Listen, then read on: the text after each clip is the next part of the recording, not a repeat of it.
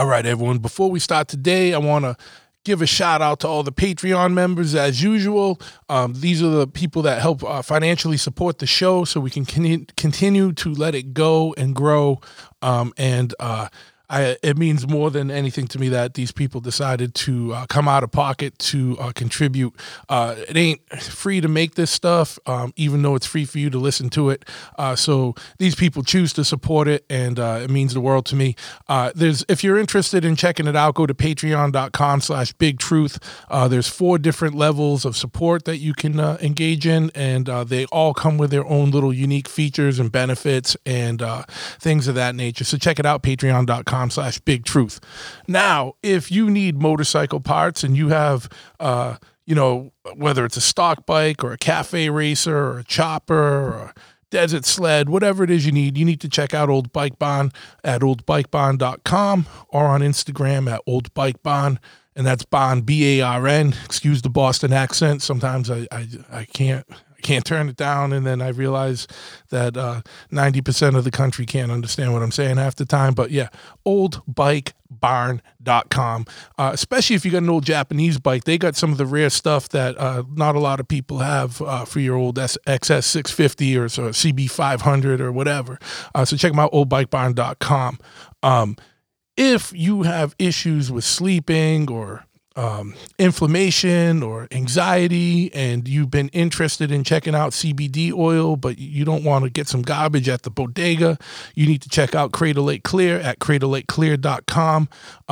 Just go to their website and they show you the whole process of how their organic CBD is made, and it's high quality, high tested, vetted stuff.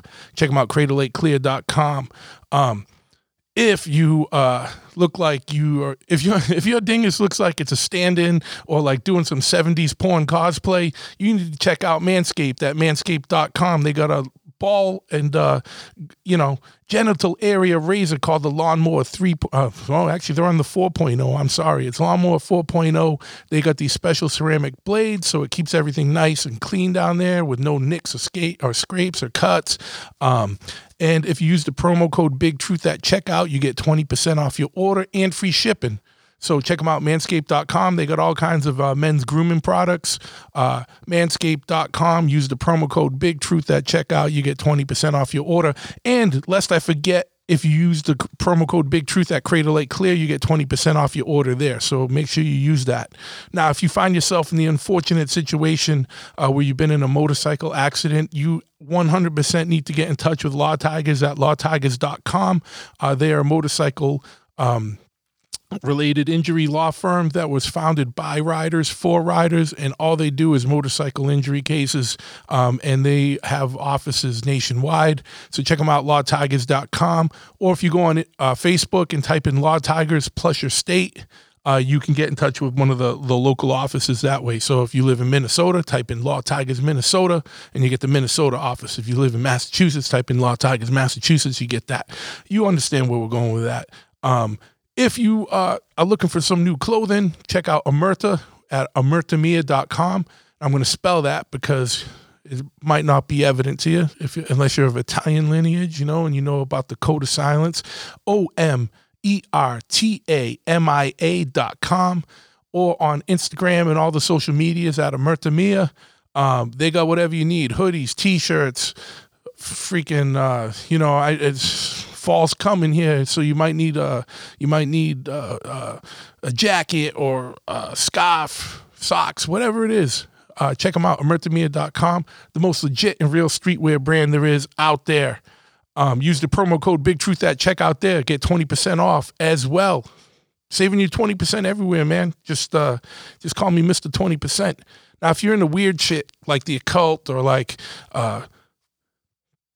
serial killers, or you got a little dark side to you, but you're also into motorcycles and choppers and custom vans and, boogie vans and, things like that. Maybe you like some stoner doom rock and psychedelics and shit like that. You need to check out Heavy at heavy.bigcartel.com, streetwear brand. And they got, and also purveyor of nefarious wares by my man Zach Doom. Check them out, heavy.bigcartel.com, or on Instagram at Heavy Clothing.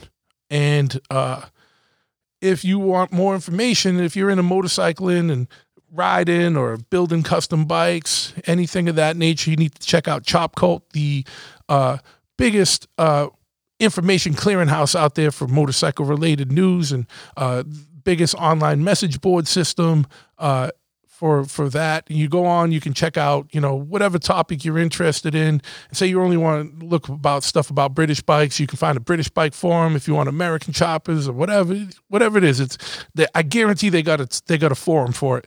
Also, they got an online swap meet where you can buy, sell, and trade pots. And they also got an events page where you can find out about motorcycle related events all across the world, broken up by state, region, wherever, date. You can find out what's happening on November 4th all across the world, right? In regards to motorcycle events. So check it out, absolutely free, chopcult.com, or on all the social medias, simply at ChopCult. Give them a follow and get connected. If you don't know, if you're into punk, hardcore metal, things like that, then you already know about Pitchfork. And if you don't, you've been under a rock, and you need to crawl out of that rock, look into the sun, let the sun rays give you some vitamins, nourish yourself, and go check out pitchforkny.com. They got all kinds of clothing. They're a record label as well. They're putting out all these special edition records. They just put out another New York hardcore compilation LP. So check them out, pitchforkny.com. If you need more motorcycle parts, or you live in New England and you need some motorcycle service or customization, you need to check out my shop, Chop Ahead, at chopahead.com, spelt in the most masshole of ways, which is CHOPPAHEAD. We got parts and swag and whatnot, and riding gear for sale online, helmets, whatever it is you need, gloves. We got all kinds of t-shirts, the shop shirts and whatnot. But more importantly, whatever part you need for your motorcycle, we either have it or can get it. So hit us up if you don't see it online.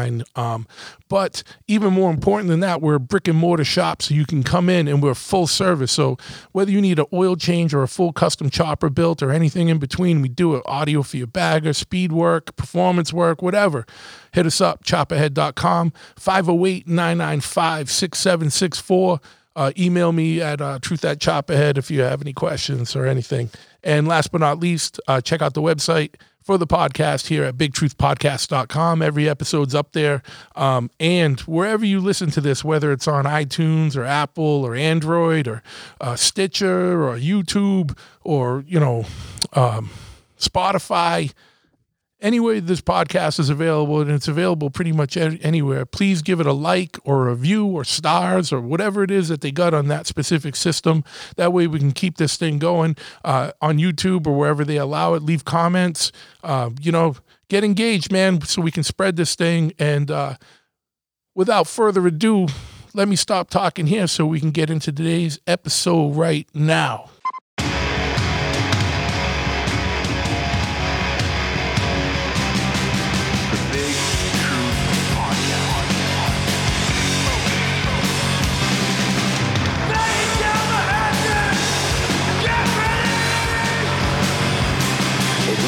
Sequence start.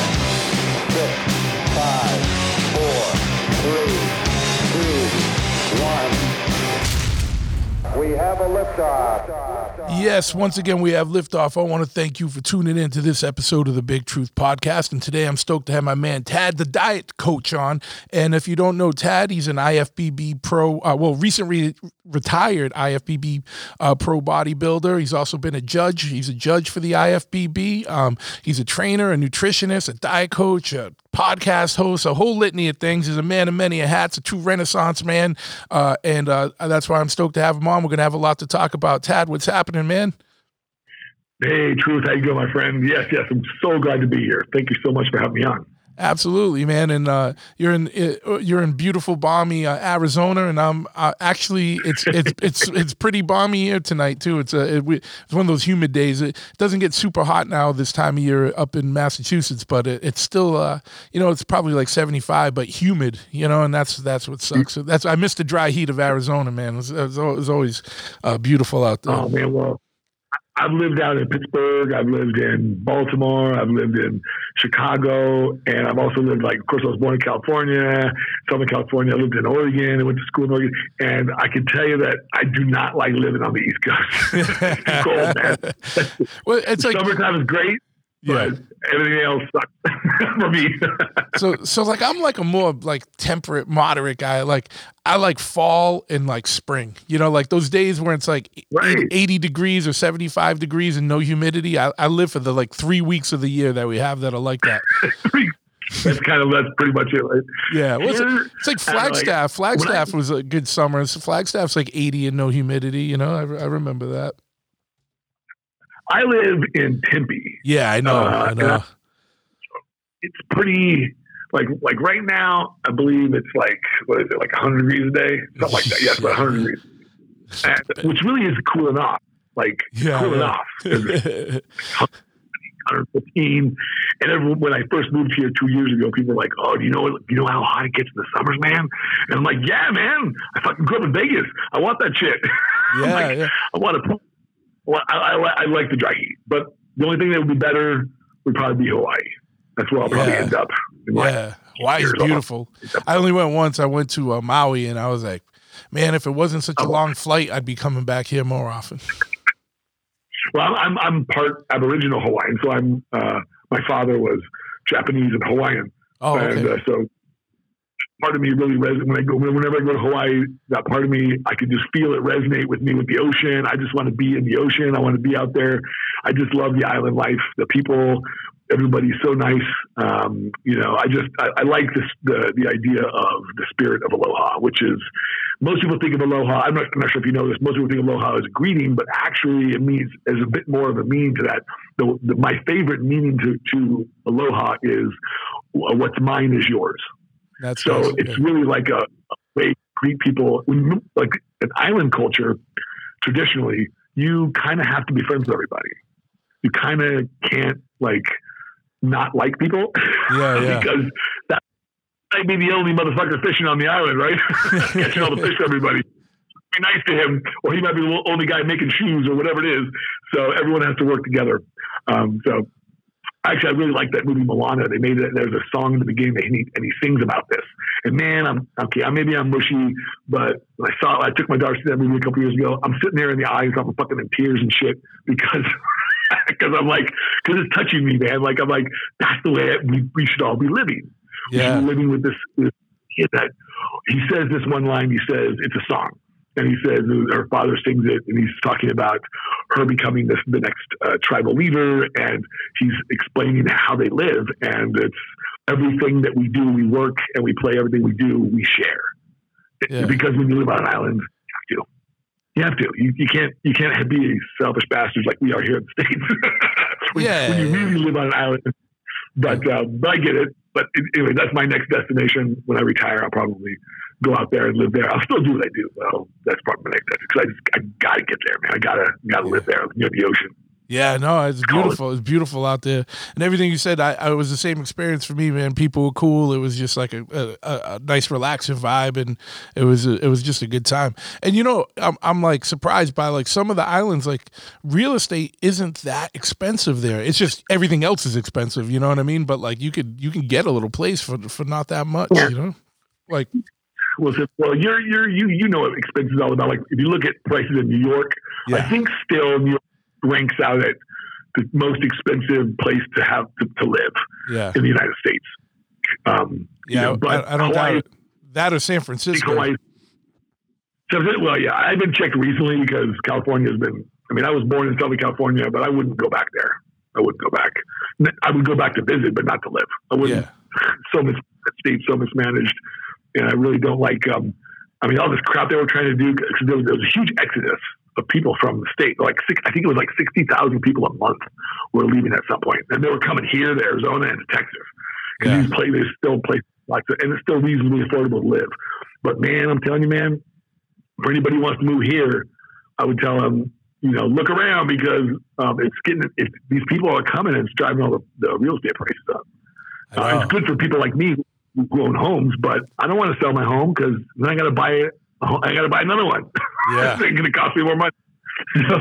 it's not worth it. Yeah, it's similar here because I live a little bit south of the city, and I used to live right in Boston, but now I'm like about 40 minutes south, and I'm actually in like a little wooded town, and everyone left Boston too and like spread out through the rest of Massachusetts and blew up all the real estate and even like the smaller towns outside of the city, you know what I mean? And the same thing, like Massachusetts fled to Western Mass and Southern Mass and into like Maine and New Hampshire, like the same way Californians fled to Texas and Arizona. And I know about that Arizona shit, man, because I've always like I lived there in the mid 90s, and I've always been like monitoring real estate because I'm like, I want to buy something in Arizona someday.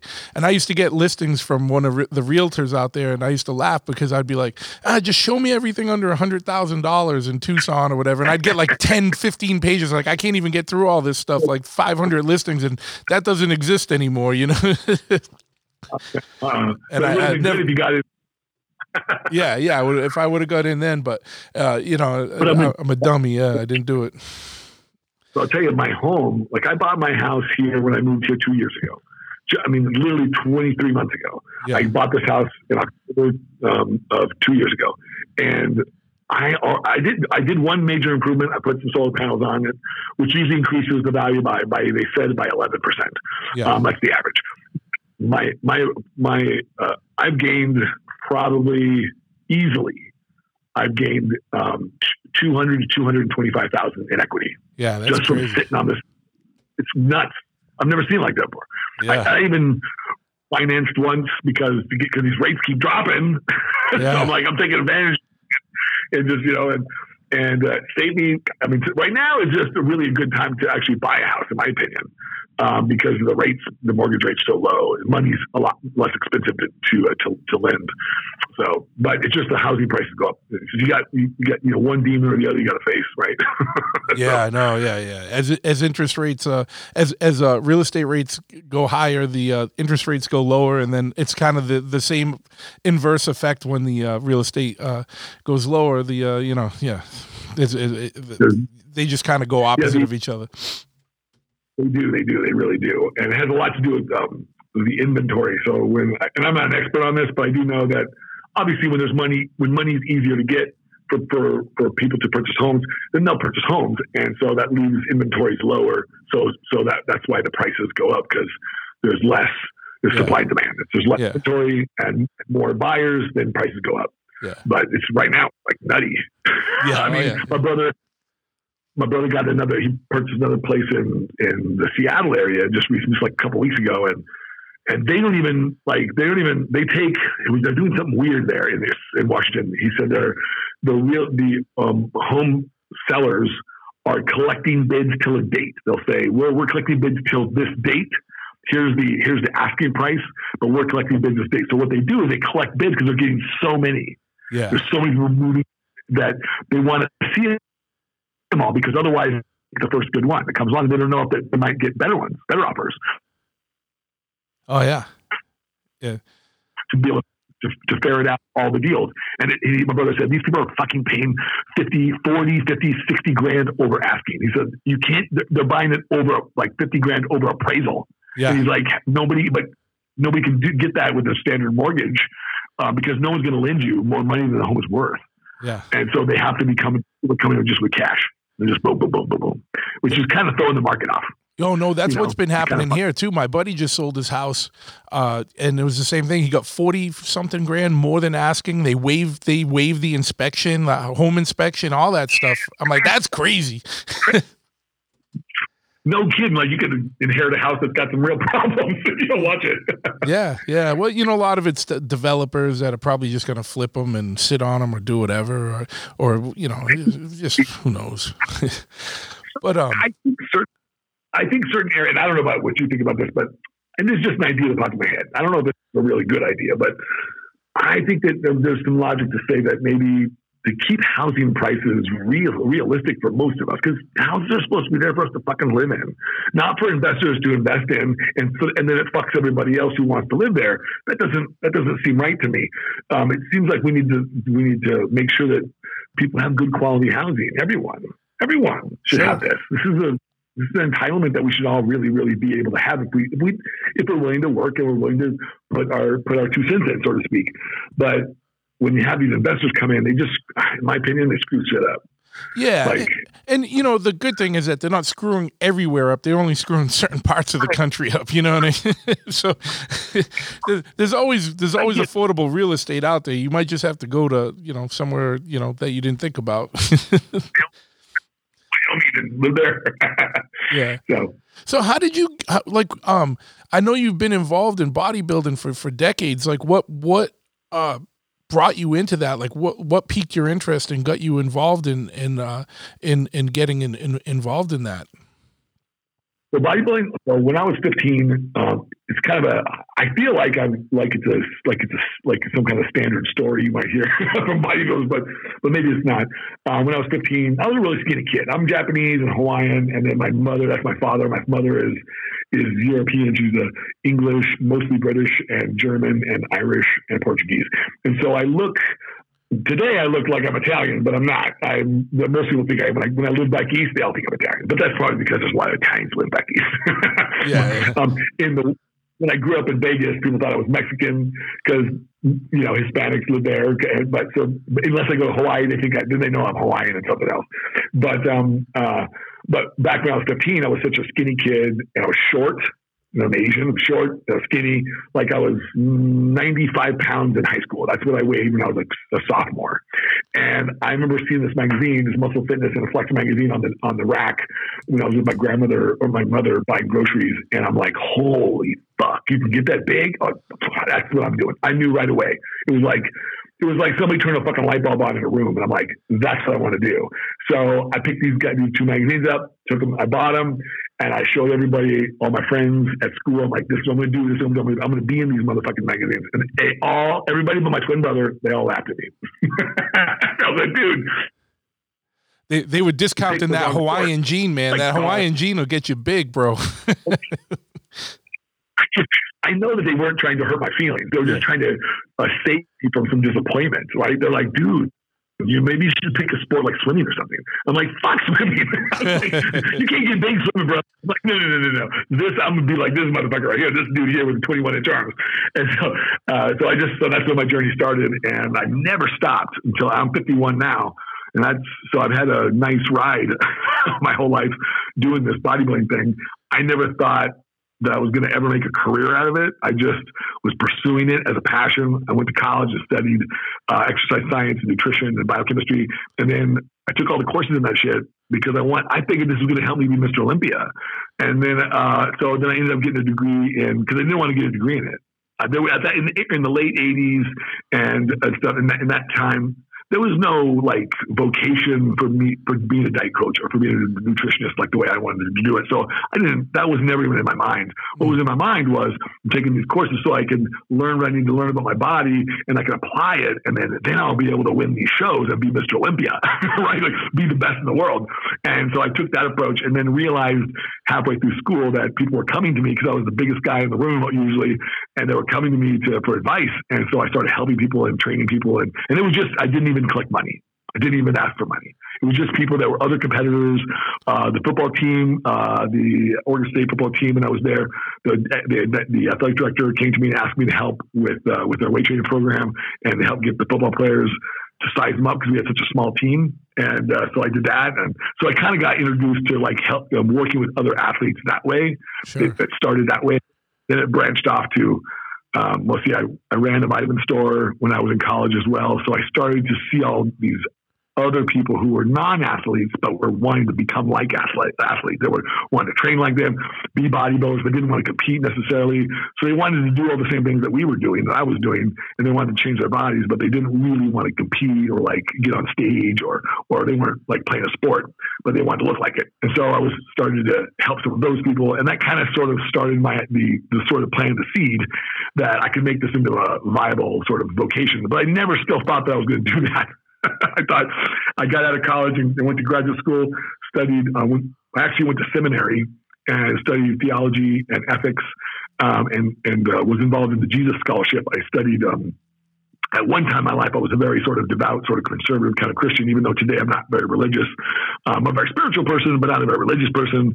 But at that time I was, and I think, and I was concerned about, I went to seminary to study theology and the Jesus scholarship, the historical Jesus. I wanted to understand who the historical person was that we call Jesus today. So that's what I ended up doing. Then when I got out of college, I ended up doing stuff in technology. I still helped people. I still bodybuilded. I still competed. I just didn't think there was a vocation in it. So I didn't even ask people for money. I just helped people. I always had people that I was working with. Because I would always get in great shape for shows, and so I was helping them do this stuff. And I'm that nerdy guy who likes to spend hours in front of my computer trying to figure out what the fuck these drugs do, what the fuck these vitamins do, what the hell how this stuff works in my body, why am I getting this result? How do I track all this stuff? So I was doing all that stuff, and it just sort of lent itself to me preparing myself to really work with people on a full-time basis, which I ended up doing later on in life after I would retire from technology. And I just, because I got to a point when I was like 30 where I said, you know what? I have been doing this part-time for all these years, and it's really what I love doing. And I don't really love working. I worked for Oracle. I didn't really love working for Oracle. And I was our top sales guy. I mean, I was our top sales guy in the 90s and selling technology to startups who, and it was like a huge boom. And it was an incredible time because I got to see how this could work virtually. Yeah. And so I developed I said, hey, I could do this shit online. I don't have to fucking be in a gym all day. I don't have to do it that way, because I didn't want to train people. I still don't like training people. Yeah. I don't really train people anymore. My time, I'm too expensive. I'm not going to sit there for $60 an hour in a gym. Fuck that. Like, no, I'm much more expensive than that. So I don't really do that. I don't really enjoy it. Sure. So I do it only on special occasions when I have like weekend seminars where I'll bring some people in, some athletes or some clients, and then I'll work with them individually. I'll work with them in the gym. So that way, it's real functional. But I just ended up, I remember ended up walking away from my career in technology, and my wife was like, well, why don't you just wait a few years, and then you could probably just retire and just do whatever you want. I'm like, nope, not going to make it that far. I fucking hate what I do. I'm just that dude. I'm that guy who, if I don't like something, I just don't do the things I don't like doing. Yeah, yeah. So, I mean, I do the things I have to do sometimes, but when it comes to things like my career, like I go to the gym because I like working out. I have this job, this career that I have that created, carved out of nothing because I wanted it this way. I don't like to be on a schedule. I don't like to wake up early. I don't like to, I want to go train when I want to train. And I think that all of our lives should be architected in a way that makes sense to us. So that's why bodybuilding was so much more than a career, so much more than an impetus for me to want to change my body or to have self-esteem. It was so much more than that, although it did those things too. But it was so much more because it helped me evolve as a person to gain control over my life from a career standpoint, from a physical standpoint, and also from an emotional standpoint, because it led me into doing all these other things that I do, which all have to do with well-being. So today I would classify myself as focusing more on well-being, health through well-being, which to me means it's more than just nutrition. It's more than just activity. It's more than just what I do with my body. It's also how I connect with my inner being, how connected am I to my spirit, to that piece of me that's larger than who I look like from the physical. It's bigger than that. Like, unless because I believe, like most people, that I'm more than my body.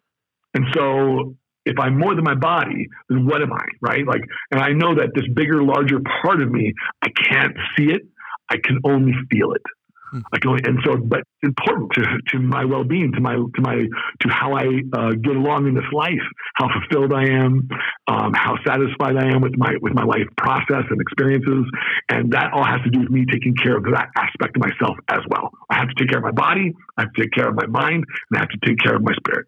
Not from a religious perspective, but just from a personal perspective. Personally, I believe that to feel whole and healthy. And I just wrote an article about this, True Health. True health is a combination of mind, body, and spirit. It's not just a physically healthy body. That's one level of health, but it's not complete health. I know lots of people who are very healthy physically, but are miserable. And that's not health. it was not healthy. I mean, your body works great, but why? But you're always depressed, or you're sad, or you're angry, or you're pessimistic about life, or you don't want to be here. I mean, there's all these other levels or aspects to ourselves that I think bodybuilding was the impetus for me to develop, for me to understand them more completely. So like a lot of times in most of my programs that I offer, they're very well-rounded approach. So I don't take the same approach that other coaches do in the industry, whether I'm prepping an athlete for a show, or whether I'm just helping somebody lose body fat, or whether I'm helping somebody, change their physique to something that they want to see in the mirror. Whatever it is that we're doing, I take this full mind-body approach, because I found over the years that if I just work off the body, then I got a success rate of about 70%.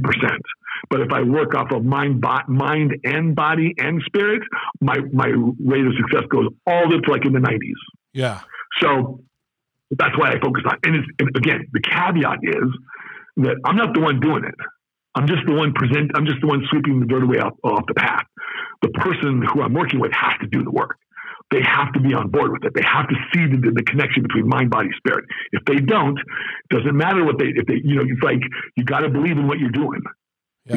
So if I'm asking them to do some meditation, or if I'm asking them to do some kind of journaling exercise, man, if you're not bought into this shit, then it's not going to help you.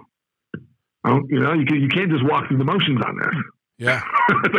But if you really want transformation, if you really, really want to change, then if you take all this stuff seriously, then you'll start to see how it's all interconnected. I did. It took me years to do it. It took me years to figure out how all these connections, why they made sense to me and why they were impacting my life. And I've been very fortunate and blessed to be incredibly successful in my career, and to still be able to generate success even today after I've been retired from competing about 5 or 6 years now. And again, like, I would still love to compete, but I've done my fair share of competing. And besides that, as a competitive bodybuilder, I'm going to be perfectly honest. There's a set number of years that are really ideal to do this. Yeah. After that, you're just not the bodybuilder. And I didn't want to be that guy on stage who's tired looking and fucking no, I want to go out. I want the last show that I do to be my best one. Sure. Not just the best I do. Yeah. So that was just me. That's not everybody. That was just me. So I did that. And I retired, and I was happy with that. But now I focus most of my energy on my athletes and my clients, and I do go out and judge pro shows and pro-ams and stuff, and that's very fun. I go to the Olympia, and I work that every year as well. I'll be going this year in a couple of weeks to go to the Olympia. It's going to be a good, exciting one, it'll be a fun one, because Big Ramy is going to try to repeat. We're going to see what happens there. I don't know if you follow the industry or not, but he's probably the biggest Mr. Olympia we've had. I mean, Ronnie Coleman was pretty big, but Ramy, fucking that motherfucker's big. Yeah. Oh yeah. Yeah. No, I don't super follow it, but I do. I know Coleman. I know you guys are talking about, but like, because they're the major guys, you know what I mean? But I mean, this is a very interesting approach, and I know when we were talking before, you were saying you were one of the first, if not the first, kind of person to bring like nutrition and diet coaching online. Like, what kind of led you? Like, when did the switch flip for you? That it's more than just the physical aspects and the nutrition aspects. Like, when did you think more about you had to get the total mental kind of component in the as well as the spiritual component into it? How did that all come together for you? Because you don't see that a lot in a lot of the online coaching and stuff that you see around nowadays. No, you don't. I feel like people are more aware of this connection. I feel like I hear more about people being interested in mindfulness and presence, these kinds of modalities that help us to live more fulfilled lives. But I started to integrate it when it was important to me in my life. So because I was so intimately tied into the religious aspects of my life early on in my life, I studied world religions. I studied all these things because I was trying to answer my own questions personally about my own spirituality and my own religion. And what I was coming to was that this is who we are. Like, we are spiritual creatures. We are loving, caring creatures. And when we don't feel loving and we don't feel cared for, and when we don't feel the way then we feel off. when somebody doesn't feel good, what do? They seek to feel good. We don't ever seek to feel bad. We always seek to feel good. But when we feel good, we seek to stay there. It's because I think, and what that usually feels like, it feels like love or joy. And so that's why I say we're joyful, loving creatures by nature. This is our natural state of being. And so the only way that I've seen in my life to be able to truly capture that in its fullest expression is for me to connect together all the spheres of my life, mind, body, and spirit. Even if I leave out just one of those aspects, then I'll suffer somewhere else. I'll suffer if I don't, for instance, if I don't support the mind, then I'm not educating myself. I'm not furthering what I'm doing and what I know and my knowledge. And you and I both know that, especially in this sport, in this day and age, knowledge is turning over at a record pace. So the shit that we thought was right 2 years ago might not be now, or the things that we think are good might not be tomorrow. And we got to keep up with that. Nothing stays static. If there's one thing I know about life is that one, we're all born to die, and two, change is fucking inevitable. Yeah, I know, it's true. You better shake hands with both those ideas. That's why I don't get upset about people who die. I'm sad that I can't interact with them anymore, but I'm not sad that they transitioned, because I don't believe they went anywhere. But that's another story. Yeah. But I did feel like after my career in corporate America that what I really wanted was control over my career and my life process. And so I just had to go into business for myself. I've always been an entrepreneurial person. So building my own business was just the next natural step, and working in technology, and helping those companies go to the internet. I was selling I was selling application licenses for Oracle to companies like Amazon and eBay, and I was like Starbucks, and before anybody knew who these fucking companies were. I remember thinking, guys, I'm like, well, first of all, I was completely wrong about one thing. I remember talking to people at Amazon. I'm like, you don't fucking why do you want to spend all this money? They were going to spend 7 figures on licenses for Oracle licenses, and they're just going to sell fucking books. And I'm like, really? I don't see how you're going to, I don't see how your business plan is going to work just selling books. Well, I was fucking wrong.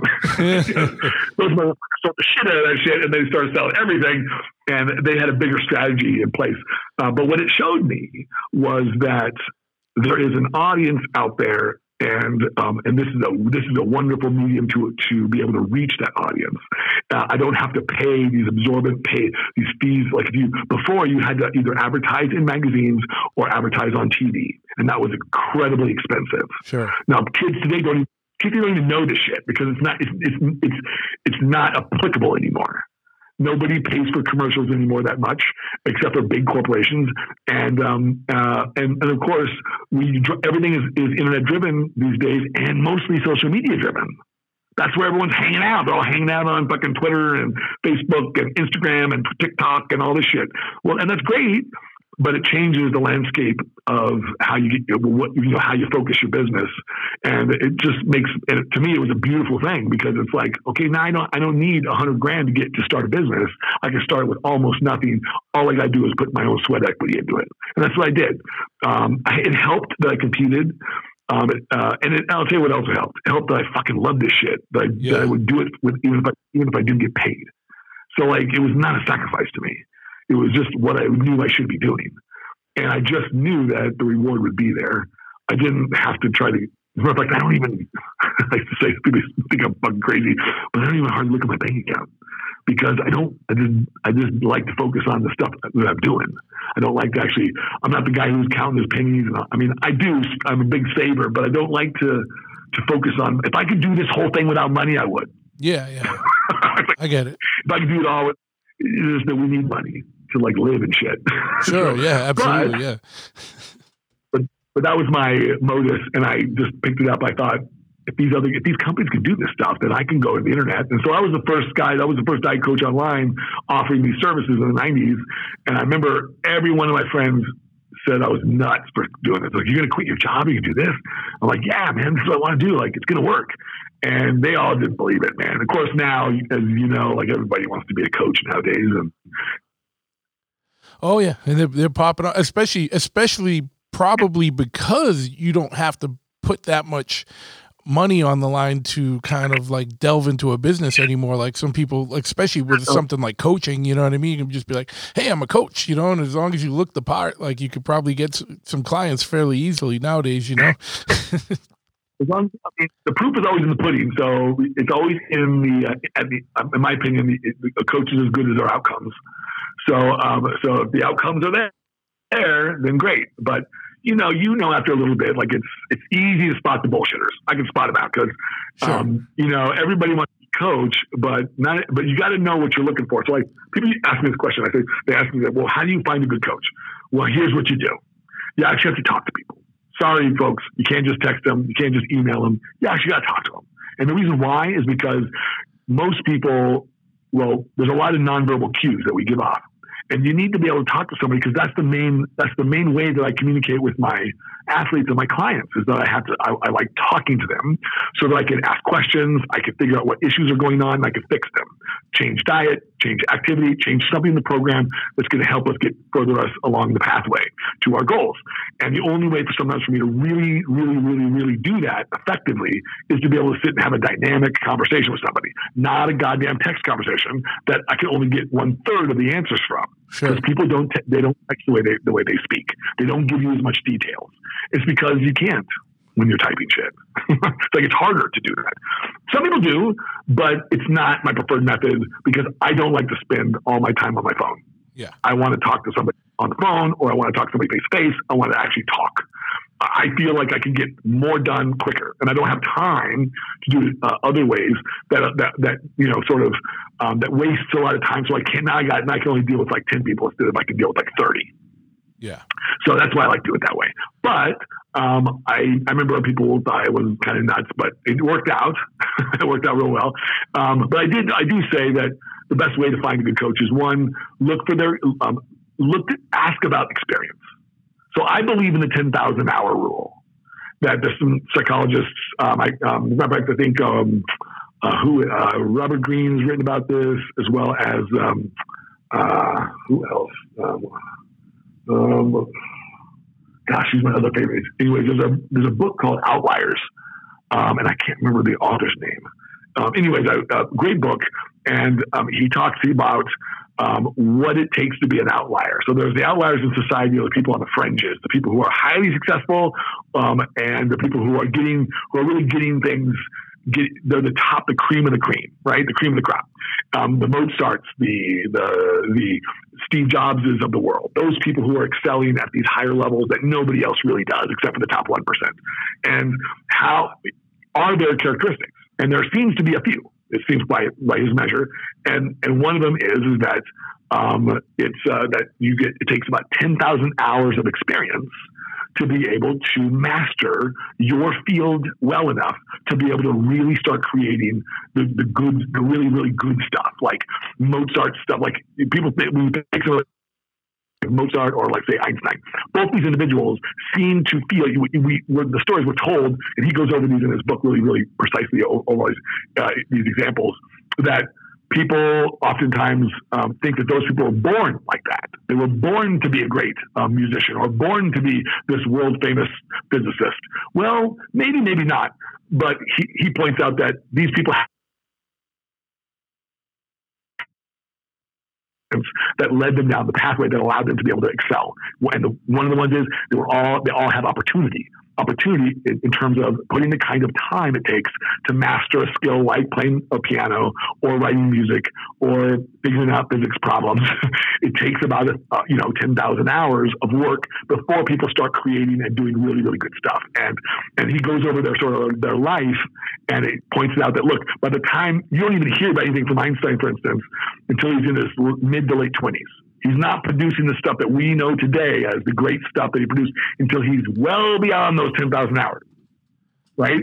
Yeah. So same thing with Mozart. Mozart started when he was 3, right? His dad was a court composer for the Austrian court composer. So his dad was already doing this work. So he was revising it, because you'll read stuff about Mozart that says he was writing symphonies when he was like 6. Technically, he wasn't.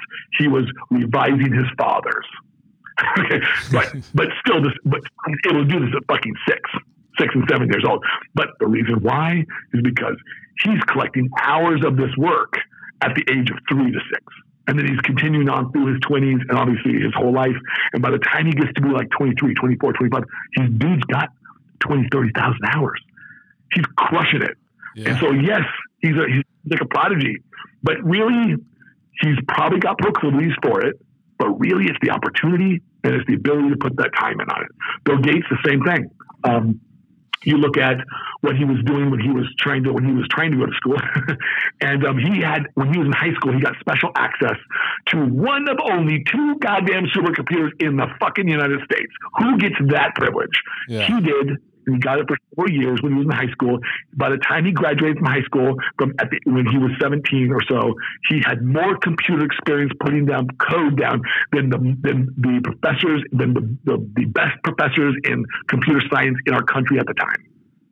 So he was at 17. He was already doing stuff that they didn't know how to do because he was just putting the time in. He got free. You had to pay for that time. Or the professors had to pay money to like actually rent that computer time because there was only 2 supercomputers in the whole United States at the time that could do this work. And he happened to live near them and he happened to get special dispensation from the school. And they said, yeah, whenever it's free, you can use it. So every day after school, he's in there plugging away on this shit. So that's why Bill Gates became Bill Gates. Yeah. That's just part of the reason. I mean, there's lots of sure, other stuff. Yeah. But it's just 10,000 hours. And I think I looked at my schedule and when I read that book, I couldn't help it. So I did my own math. So, and this is 2 years ago to these numbers. So I haven't really done the math, but as of 2 years ago, I had 67,000 hours in this game. And there's a difference between somebody who coaches somebody who has 67,000 hours and somebody who has a couple of thousand hours. Yeah. And what counts doing this work. And I'm not a big fan of I'm a big fan of education and stuff, but I'm not a big fan that I think it's the end and all means. I think that the real stuff, the best people doing the best work in the world, whether it be coaching, whether it be musicians, are people who've been doing it for a long time. Yeah. Well, and I agree because like school can teach you like a foundation, but you're not going to learn it till you get your hands dirty and in it, and that's with like probably anything really, I mean, like how competent or comfortable are you about the mechanic who's just started? Maybe they know how to do everything with a car, right? Like you can go to school, you can learn how to do all this stuff and they can fix the stuff, but they don't have enough experience yet. They haven't encountered problems that you talk to a mechanic who's done it for 40 years and he can look at something and go, oh yeah, that's a problem right there. Yeah. And he cuts down all that bullshit time that you have to waste trying to fuck around with the new guy who's like, hey, he's never encountered this problem before. So he's like, I got to figure it out. He can figure it out, but now you're wasting 2 weeks. Yeah. and only to help him learn. And I say, well, it's okay. People can do that with their coaching if they want, but I wouldn't want to pay someone to learn on me. Sure. I wouldn't want to do that. So that's why so the best way I think is look at experience. And then of course talk to the person to make sure that you can, get along with them, that the kind of communication that they're giving, that they're offering is something that resonates with the person, because not everybody, I'm not for everybody. I'm not that guy. I'll get somebody that says, hey man, I need you to be really hard on me because otherwise I don't follow my plan. And I say, you're not the right guy for me. I'm not going to do that. I'm not going to berate you because you can't fucking get off your ass and eat your fucking meals and go to the fucking gym when you need to. That's not my job. My job is to give you the expertise. My job is to help you acquire the outcomes. But I'm not here to be the guy to nag you like a fucking wife or a ball and chain or something. That's no, that's not and besides, I would tell the person, you don't want me to be like that because I know you will fucking hate me. Yeah. You talk about the squeaky. You don't want to be in drill sergeant mode. Yeah. I'm like, I will be relentless on your ass and you will not like me. And I don't want to be that guy. Yeah, I'd rather encourage you. I'd rather look at why, and this is why I take this 3-tier approach. I'd rather look at why you're doing the behaviors you're doing, get to the root of it, become aware of it, and then implement things that can help you change. And that comes from the kind of process I have. If you just have a coach that just gives you a diet, just gives you those kinds of things, that you just want the nuts and bolts, that's what most people do, 99%, then that's fine. And that'll work if you don't have any issues. But what if you got issues? What if you can't? What if you're that person that just is having a hard time getting your diet straight, getting on doing on cardio? Well, then you got to go through a transformative process. And I figured this out several years ago that the reason why my percentage of success rate goes up so dramatically when I take this new approach is because I'm attacking those problems. And guess where they come from? They come from traumas, man. Yeah. They come from deep traumas that we all fucking have. We all have these internal issues.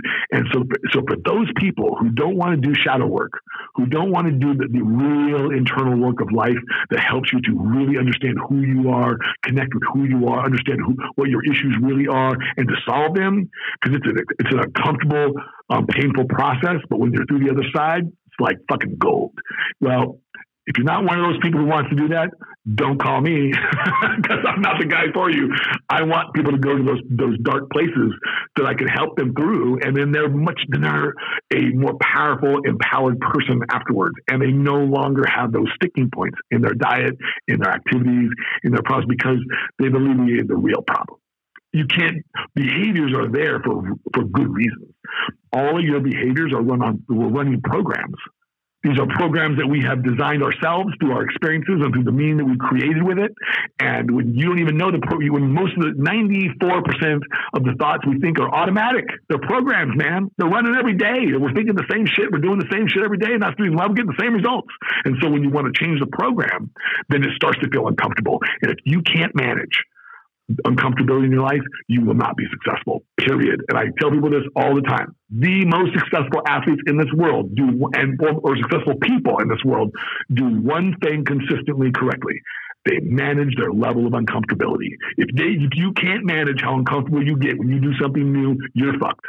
Yeah. Because you're not going to want to do it again. When I went to the gym the first time and had that crushing leg workout that made me not want to sit on the toilet for like 3 days, I was amped. I'm like, I'm hooked. Because I knew what the shit that meant, right? But some people don't get excited about that. Yeah, they're like, fuck this. Like, oh my God, I can't take a shit. So, all that inner dialogue we have with ourselves. And I talk about this a lot with my athletes. It's the inner dialogue, man. I can always spot out a successful person who's going to be successful, a champion, and somebody who's just an almost ran. And it's by their internal speech, how they talk to themselves about themselves, how they talk to themselves about failure, and how they talk to themselves about success. It's like truly successful people failure. It's not in their vocabulary. And I don't mean like they don't want to fail. I mean that they literally do not see the loss as a loss. No, I didn't lose. I learned something. Yeah. That's what you'll hear from them. No, we might have lost that game, but I didn't lose. No. I'm not done playing yet. Catch me at the next game. Because that motherfucker is going to take what he learned on that game, and he's going to apply it in practice, and he's going to come back, and he's going to be a little bit better. I'll tell you who I love listening to, and it is a crying shame the man is dead, is Kobe Bryant. Because that dude understood this in spades. And that's why he was always the hardest working motherfucker out there, man. And I just heard an interview with some basketball player. I don't even follow basketball. I don't even like basketball that much. I mean, I like the players because I like excellence in any form.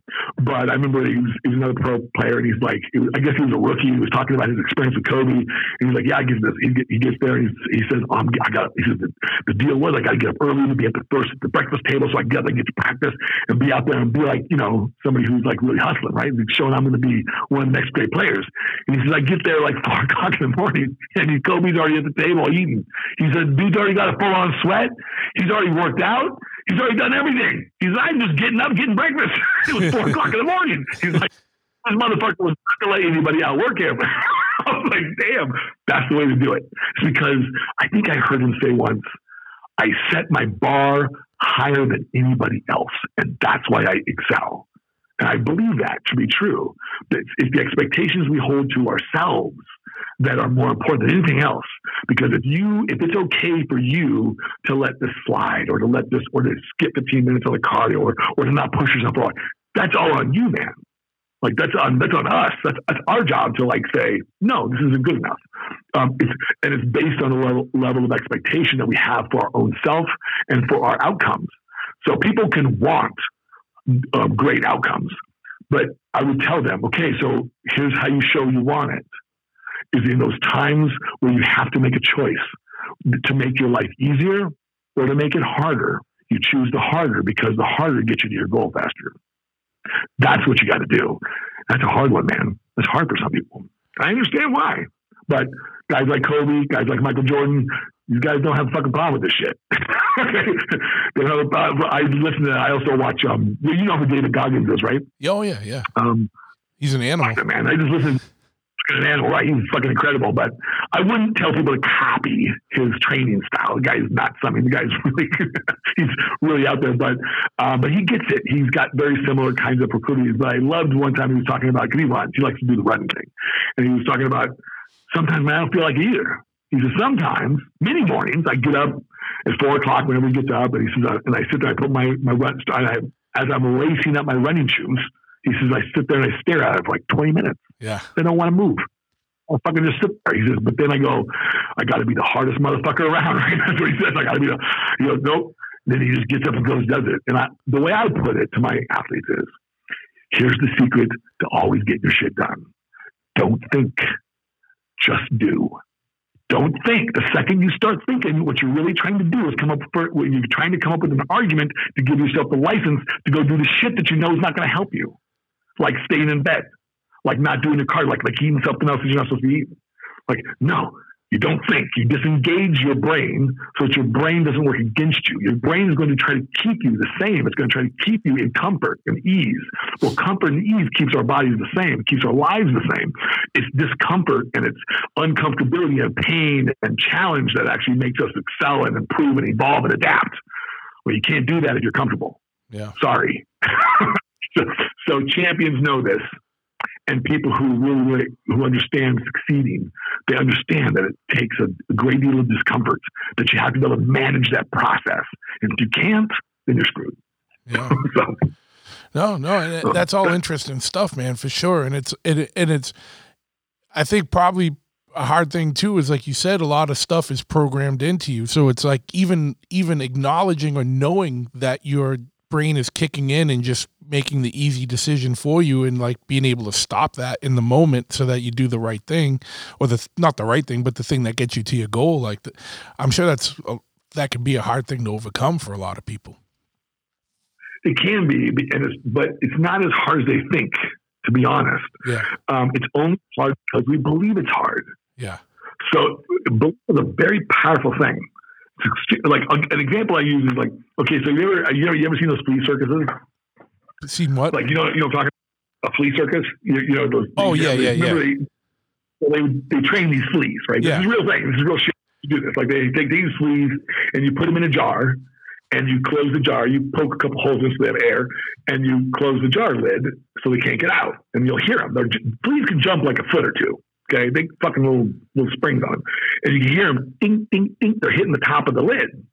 But after about an hour or so, you'll hear ding, ding, ding, and then soon later you stop hearing it. They stop because they jump and they hit it and it hurts. And after a while they figure it out and they jump just high enough so they don't hit their head on the lid. And at that point, you can unscrew that lid, take it off, and just leave it open. Doesn't matter anymore. They're never going to get out because they believe there's a lid. They believe there's a ceiling. And so they never jump beyond it. And they train them so that way they can keep them in these little circuses and they train them. But we're the same way. If you believe there's a ceiling to your life, you'll jump just high enough to where you get right under it, because that's your ceiling. So the question I'm always asking is, where's my ceiling? Where's my limits? Do I want to have limits? I don't want to have limits. I don't want to have any limits. I want to allow the universe to give me exactly what I desire. I just got to give it an opportunity to do it. So that's just my personal.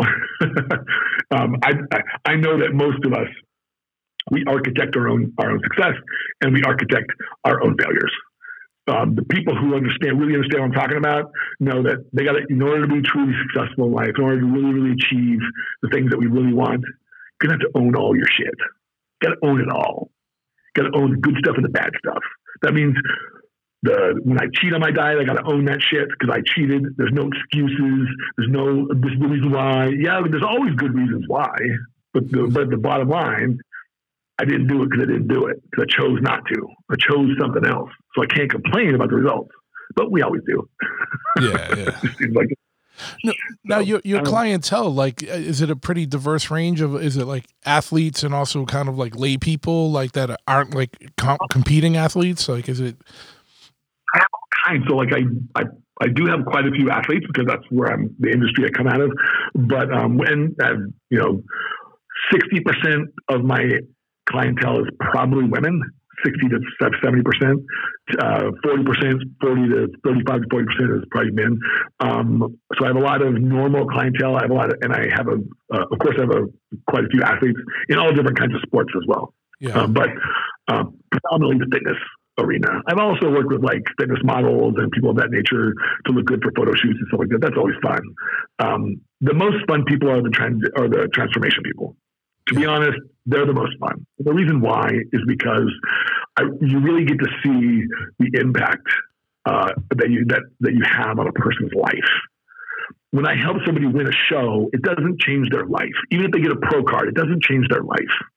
But when I help somebody lose 100 pounds, then it changes their fucking life. Sure. And all I tell them, I try to reassure them that, hey, look, man, I'm like, really, I get why they say that because they, I was a part of that process, but I try to remind them that no, do not let go of your power. Don't give it to me, man. I got my own. You hold on to it yourself. You did the work. All I did was point the way, which path to take. All I did. You had to do the work. Give yourself credit so that way in the future, if something happens, you can take your power back again if you need to. People are always giving their power away. I never understood that. Don't give your power away. Don't give it away. It's yours. Everyone's got their own. They don't need. Nobody needs you to agree with them either. So, and I think sometimes we do that. Sometimes we do it in the guise of keeping it real. Oh, I'm just trying to keep it real, and I try to say, well, you're keeping it real negative. That's what it sounds like to me. I don't like it. I get it. There's always 1,000 ways to describe the same scenario. But here's the key. You and I get to choose. So why would I describe something in a way that makes me feel disgusted? I would rather describe it in a way that makes me feel good. I could look at my life and I could say, okay, here's some shitty things. Or I could look at my life and go, look at all these fucking wonderful things. Both are true, but it's my experience that I'm fucking with.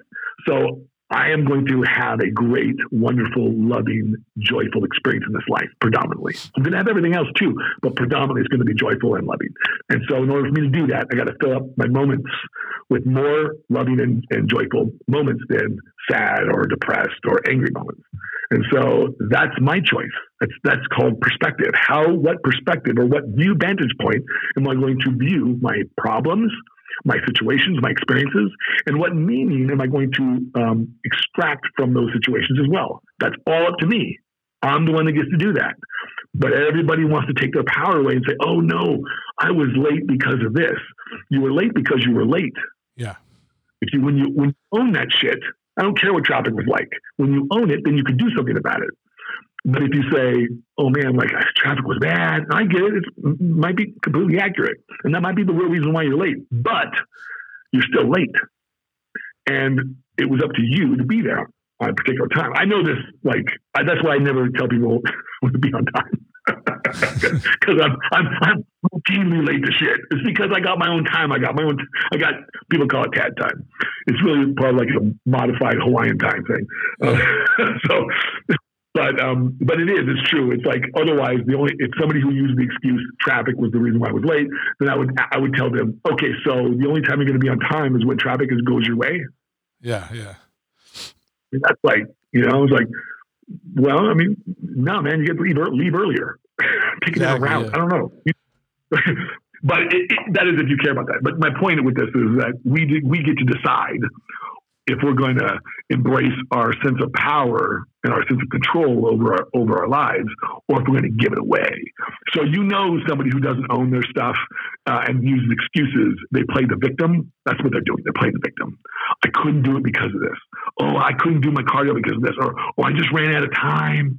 Motherfucker, we all have the same amount of time. You didn't manage your time. That's the difference. You didn't manage it based on what you wanted to get done. You managed it based on something else, and that's not working. Yeah. So you got to manage it based on what you want to get done. I get it, and I totally understand why people do what they do. I want them to understand it so that they can take charge of it. We're all in control. So none of us are out of control here. No matter what we think, we're not. We have full control over there's really only two things in this life that we truly control.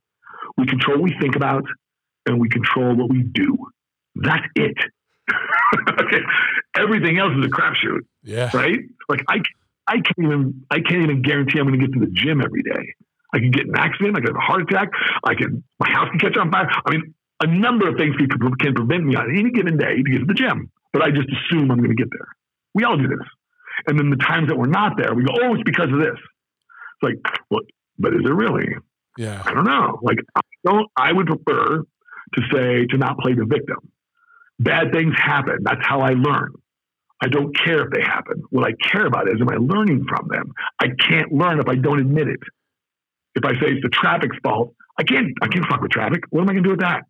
How am I going to control that? I can't. But if I say, I was late because I didn't leave early enough, traffic was bad, I didn't leave early enough. Now I've taken ownership. Now I can do something about it. I just leave earlier next time. It's pretty simple. It's a pretty simple scenario. But that's just an example of how I do like to try to. Yeah, because like you said, a lot of it's simple, but it's just a matter of perspective and having someone, if you don't have that perspective, have someone show you that perspective so you can adjust how you think about things and like you said, take ownership of your bullshit. And, also the good things, but, take ownership your bullshit so you can learn from it and correct it. I think it's the wise person takes ownership of everything in their life because they know that they're in control, or at least they know that they exert a certain level of influence over all these things. And it feels better to me to be able to have some control than to feel out of control. Yeah. Right? If I couldn't accomplish things in life because everything else was getting in my way, that would be really goddamn frustrating. Sure. Yeah. If I had to rely on people liking me to get a pro card, fuck, that would have been frustrating. Because what if these judges don't like me? They might not like me. They just go but it's not just based on that. It's based on other criteria. And but I didn't have a lot of control over that either. I didn't have any control over how they saw my body in relationship to the criteria. I didn't have any control over who was standing next to me on stage, or maybe some judge just fucking didn't like the way I looked. And it's very possible. I sometimes sit on panels and there's two competitors that are close, and one of them I just like better because they look better. Their body it flows better, and it's hard to put that into a concrete statement that says, okay, well, you didn't win because the other one. All I can say is I just like the way the other person looked better. They were tighter. They were this. But they were more aesthetically pleasing.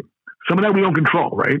But what we do control is our effort, and we control what we think about, and that is enough to generate the experiences that we need in this life. We may not, I may not be the next Mr. Olympia, but I could certainly have a life like that, and I could certainly feel like that, and I certainly have. I absolutely have in my life. And I also had the advantage of being able to know all these guys too. And I'm going to be honest with you, man. It is a cool fucking thing to sit there and work out with and to be friends with your fucking idols. Oh yeah. I've had the luxury of being able to do that, and it is fucking cool. Okay, so and I wish that on everybody. To be able, I posted a really interesting article today. A thing today. It was somebody talking about. I don't know if you remember this story. It's in 1982. There was. It was. I think it was. I can't remember which baseball team. Let me see. It was Fenway Park. It was in Fenway, and it was Jim Rice. I don't know if you remember him. Yeah, Red Sox. He hit a line drive out there, popped some kid in the face. Kids went down. bleeding. And of course, he sees this. He bolts up there. He's in this. I don't think he was the one on. He was actually in the dugout. I think he bolts up there. He grabs his kid and gets him down on the grass. And their medical team from the players' medical people came over and started to help the kid because he got hit in the face with this fucking baseball. And of course, the doctors came. The ambulance came. They took him away within 30 minutes. But they said that the doctor said if he hadn't have done that, this kid would have died. Wow, would have fucking died. It was because he got this quick care right away. And I'm like, I posted this because I said, this is what the real sports heroes do. It's more than just like being great at a sport. It's being a great fucking human being. Like, I don't think we exalt that enough in our culture. Like, it's wonderful. We cite examples, but I'm really trying to help people be great human beings, not just great athletes, not just great people, but I mean, not just look great and be great athletes, but really great human beings. I can't ask people to do acts like this, but I think it's a natural occurrence when you have compassion and you feel the joy and fulfillment in your own life. You naturally want others to feel it too. It's a part of the deal. Like when you find something truly exciting, what do you want to do? You want to go tell as many motherfuckers about it as you can because you're excited about it. Even if they don't care, you still want to tell them.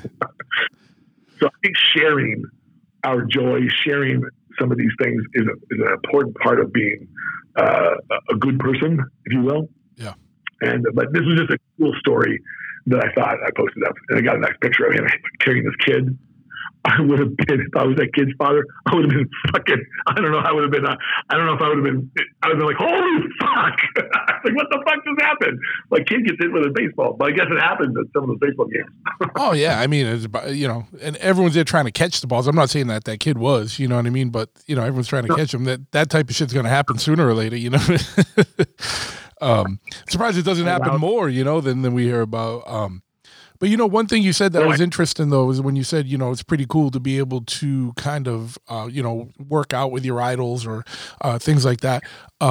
I mean, that's also another measure of success that you made it. Like, you're a master in your trade. Like, the 10,000 hours is definitely a thing. But like another way to gauge success is like I've heard this before is that when your idols become your peers, you know what I mean? And then and you might not even realize it, and you might get imposter syndrome and be like, should I even be here? But like at some point, like when you find yourself that's your peers are the people that you once looked up to, then you've kind of became, more of a, not saying a master, but a master in your, whatever it is that you're doing. Yeah. Did you ask a question? I'm sorry. Did I miss it? Oh, no. I was just kind of like saying it was like, it was just kind of like, because earlier on we were talking about like, how do you know if someone's like good at what they do or like finding a good coach, and you're talking about the 10,000 hours and all the stuff, that effort that goes into it. But I was saying another way to know that you've made it or like you're successful at what you do is like if you said if your peers, if the people that were your idols now are your peers, you know what I mean? Like, absolutely, 100%. You just find yourself, I think, you find yourself in these circles of expertise, I'll call it, whatever field you're in, whether it be sports or whether it be an industry or whether it doesn't matter. When you start focusing on being an expert, start to really, really hone your craft and really be as good as you can be, and you're focused on that, you just naturally start to collect circles of people. You start being in circles of individuals that are like this. Yeah. It's almost impossible to stop. And you just don't tolerate the people who just fill your life with bullshit. The people who underperform, underachieve. And it's not because they're horrible people. No. They're wonderful people. But they're not in alignment with where you're going. It's like getting on a bus. Like I'm on the blue bus going here, going there. And if you got to be going where I'm going to get on this bus. Because I'm not on the red bus. I'm on the blue bus or the green, whatever it is. Yeah. So if you're on this fast track to achieve, like I found myself in these circles in bodybuilding because I was not accepting anything but success from this. So like I was going to learn what I needed to learn. I always wanted to be around people that I could learn from, that I could see how they're doing it. I can see how, like, because obviously they're doing it right. They're doing something right. Sure. So anytime I can glean information, and most of the time, we do almost everything through emulation. So much of our life is we learn through, emulating others. And so so I think that's an important part of this process, that you just naturally find yourself in those circles. And if you don't, if for some reason you're involved in circles that really are their goals are far below where you really want to go in life, then it's my recommendation that people say, okay, you might want to limit your time with those people. Show me the top 5 people you hang out with. You hear this all the time. I don't know who is in the site. I know several people have said there's some famous entrepreneurs and motivational speakers, but show me your 5 people that you hang out most with, and I'll show you your success ceiling. You look at the most successful people that you hang out with, on a regular basis, that's as high as you can go. That's what they say, and I believe that. So if you want to raise your ceiling, then you will naturally find yourself in circles that have people who have higher ceilings than you. Yeah. Period. That's all there is to it. And when you find yourself in those circles with people whose ceiling for success is much lower than yours, you feel it. You feel it. When somebody says, "Oh man, I can't wait. I might get this job at fucking Target tomorrow," and there's nothing wrong with working at Target. Okay. But if your goal is to be a billionaire and you're hanging out with people working at Target, you're probably going to feel uncomfortable. Yeah. You're going to feel that shit. You'll be like, "Hey man, I know you got to go to work, but I'm going to have to, so I got to go do something else, bro." But like I said, there's nothing wrong with doing any job. And success in my mind is actually a lot less economic than anything else. But I'm just using that as a common metric. Sure. Yeah. Most people use. My definition of success technically is being able to exercise my joy and my happiness in my life. So when I feel the joy of my life, when I can, and the happiness in my life, this is how I think of success. When I can do this, because I want something. Success to me means something that's more permanent in nature and not so temporary. Feelings are temporary. This life is temporary, but there's some things that are beyond that for me, and those are things like connection. I really believe that we're all truly connected, but we don't always feel that way. And so we feel a disconnection, and it's because this is the state that we live in. We separate ourselves from one another and from things. We do it for the best intentions sometimes, and sometimes we do it because it's the way that we've been enculturated in our life to live, that we have to something. But really, we're not really like. Did you ever see that movie Alpha? With the boy and his dog, and it's about this prehistoric story about how we sort of domesticated dogs. It really sort of speaking to that. It came out a couple of years ago. Yeah. Great movie, by the way. But it's really talking about, but what you really see, especially if you're interested in anthropology or sociology, you really see how, one, we relied on animals to help us survive. But two, when we're alone, we fucking suck. Okay? When we're alone out there in nature, there's so many other creatures that can fuck us up. Oh, yeah. We are not that. We just aren't that badass. Unless today we are, because we got guns and we got all these other weapons. But I don't care, the strongest dude on the planet. Put him right out there and put him up next to a bear or put him next to a tiger. Fuck, I'll put my money on the tiger or the bear any day of the week. Absolutely. Okay. Yep. So, and they don't got any special intellect. They don't have any special skills other than their natural born weapons, claws and teeth, but powerful, right? So we are not that powerful, but because of our intellect, because of these other things, we have become the dominant species. And it's really sad. So the movie really highlights, especially for someone like yourself who's got a history in some anthropology, and if you're interested in that kind of stuff, I think you might enjoy it. I liked it a lot. Honestly, that's one of the movies that was on my list of things to see and then slid by and you forget about and then as soon as you mentioned, I was like, oh shit, I've been meaning to watch that. I forgot about it. So I'm gonna put that back on the queue, Dialogue was a great movie to watch because language was limited, but they still have some language there in the movie. I won't spoil the movie for you, but great movie. It really is a good movie. And but I did like the way they really tried to highlight in the movie. They must have consulted with some anthropologists or something, because they tried to be accurate to how we might have domesticated animal, how this could have come about, sure, and what kind of impact it would have on our living. And you really see, man, you're like, this motherfucker's fucked. I like watching movies like that where people they have to make it through like harsh conditions, and they like make it. And you see because like that one movie. What was that one with the fellow? It was a true story about the fellow who was out in the desert somewhere, and he was hiking and he got trapped, had to cut off part of his arm. Remember a couple years ago, it was the movie got an Oscar. Who was it? I think got an Oscar or got an award or nominated. I don't know that one. He had to cut it like from the elbow because he got wedged in this thing. He was rock climbing through this one area in Moab or somewhere, and he gets caught. And of course, he falls down this crevice and gets caught, and he can't get free. He's stuck, and it's his arm. Part of his arm is stuck in between, and he's in between these big rocks, so to speak, and he can't get loose. So he's got no water, and he's but he's got a video camera.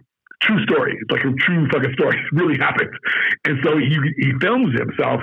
He's only got so much battery life, so he's filming it as a way to document this because he doesn't even know if anyone's going to find him. And eventually he comes to the conclusion like, hey man, if I'm going to live, I'm going to have to cut part of my arm off. And all I got is this fucking pocket knife. So he cuts his fucking arm off, and he gets rescued. But oh man, I was like, I could only watch that kind of shit once. Like, sorry, man, I can watch this movie once. Yeah. Because that's a thought that I don't want to have in my life. I don't want to have to fucking cut my body parts off just to live. No, that's the thing. Like, I think unless you're in that situation, like right now, I can't imagine doing it. If you're that guy stuck in the rock and you've been there for 4 days and you really need food and water and you can't get out, then you're going to be more apt to be able to do it. Like mind over matter at that point. But yeah, that's fucking bananas, dude. I actually heard, maybe you know this because I know you're a movie buff. I heard that they're coming out with another Matrix movie. Matrix, was it Reincarnation? I heard that's happening. I haven't really, I haven't followed up on that, but I and it seems like you can tell that's coming because they're like starting to bring the Matrix back on, like advertise it again on TV and stuff. So like you can tell that there's going to be a sequel in the works. They made so much money on those first three, and they were great movies. Yeah. But I'm curious. Of course, I'll watch it. Yeah. I watched the first one. I like it. I like all those kind of movies. Yeah, they can make it real applicable to today. That's for sure. I feel like every day I feel like we're in the fucking Matrix. It gets crazier and crazier. And it depends on who you talk to. I got a lot of friends who are conspiracy theorists and people who have and I don't put any idea down. No, because you just don't know. Sure, I just don't know, boy. So it's kind of funny. Anywhere from aliens to reptilian aliens who live beneath the surface of our planet. Oh yeah. To flat Earth. To I got some skepticism about it. I'm like, okay, look, I can accept just about anything. We got fucking people in space now, man. Like I just saw this new non-astronaut thing going. Like what was it? It was 4 people. You see the first consumer flight or whatever, like non-government flight. Yeah, commercial flight. Yeah, commercial flight. Yeah. Like all 4 people were non-astronauts. It was called Inspiration 4. I was watching this. There's on Netflix. They documented on the SpaceX series. They're going through all these people. Really quite cool. Like fucking rad. I'm like, I was talking to one of my friends and they were like, "Oh, would you do that?" I'm like, "Fuck yeah, man! Oh, you absolutely. Sign me up." Yeah. No. I would even volunteer for the first people to colonize Mars. Oh, hands down, man. I want to be part of that community, creating the next. You think of what could be done. Yeah. I believe being able to create utopias. Oh, that would be my mission, man. Yeah. I want to create a better way.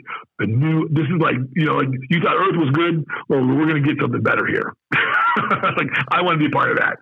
I would do that. I would totally do that. I would totally do that in a heartbeat.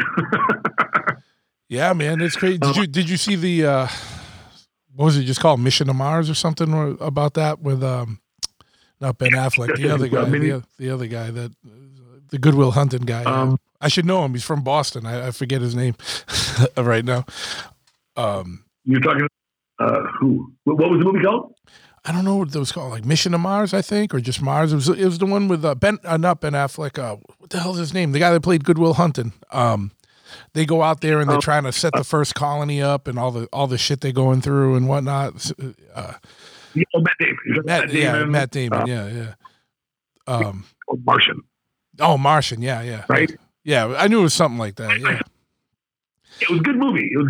Yeah. I like all those kinds of space movies, man. Fantasy movies I like, space movies I like. Yeah, but that was another one where they're overcoming harsh adversity and harsh environments and overcoming the natural elements to survive. But while we're talking about movies, I know that you have your B4 podcast where you're talking about. I like it because we were laughing at the earlier. Like I have the M4 series. You got the B4, which is bourbon, beards, barbells, and bullshit. And I was listening to a couple, and you guys go from all over the place, from talking about like fucking bodybuilding culture to fucking to politics to movies to it's all over the place. It's fun, man, because it keeps it interesting, keep it moving. What caused you to want to start a podcast? I know you got that in the HYH podcast. Like, what got you into podcasting, and talk a little bit more about your podcast. Well, probably about. Let's see, about 15 years ago, I started doing some podcasting. And I had, my first one I had was called 3 Questions with Ted, the Diet Coach. And I had that for several years. But the problem with it was that I loved doing it. So I loved having guests. It was a guest-driven podcast, so every week I had to have a guest. So I pretty much interviewed everybody in the industry that I could possibly interview in the bodybuilding industry, in the fitness industry, over those several years. All the Mr. Olympias, you name it, I've had them on because they're all my friends. So so my idea for that podcast was I would generate 3 questions that were unique for each person, that were meaningful questions. And so because people know me as somebody who's a little bit of a deep thinker, and so I wanted some meaningful questions, just 3, and I wanted to show, because my idea was I knew all these guys and gals who were like Mr. Olympias and who were high up in the fitness world that people just saw but didn't know personally, and so many of them were such cool people that I was like, I want to share my friends with everybody else and see it so that they can know them like I knew them, so I can architect these questions to be able to highlight the personality of these people. And it worked really nicely for several years. But after several years, there was nobody to interview that was interesting. Sure. I mean, so I got really tired of just trying to find, and then of course the questions got kind of repetitive. And so I switched so I stopped that. And then I had another podcast for several years called Handle Your High with Ted Yoshi. So that was my, and then I converted it to my Handle Your High, because I believed, and I still believe this, that we're all responsible for handling our own high in this life. That you're responsible for managing your emotions. I'm responsible for managing mine. Don't ask me to manage yours for you, and I won't ask you to manage mine. But and the reason why I think this way is because this is what most of us do throughout our life. You need to do this so that I can feel better about you. That's really what we're saying when we ask people to do things they don't want to do. Right? Your girlfriend, your wife, you say, oh, why don't you hold my hand more? Why? If I want to, I will. And maybe it's a good thing to do that. But the reason why she's taking the request is so she can feel better about you. Not about herself, but about you. And so, but it's not, but I believe in all the relationships of our life, we're not responsible to manage the emotions of other people. That's not a power that I have or anybody else has, but we're always asking that question. So I named my podcast that.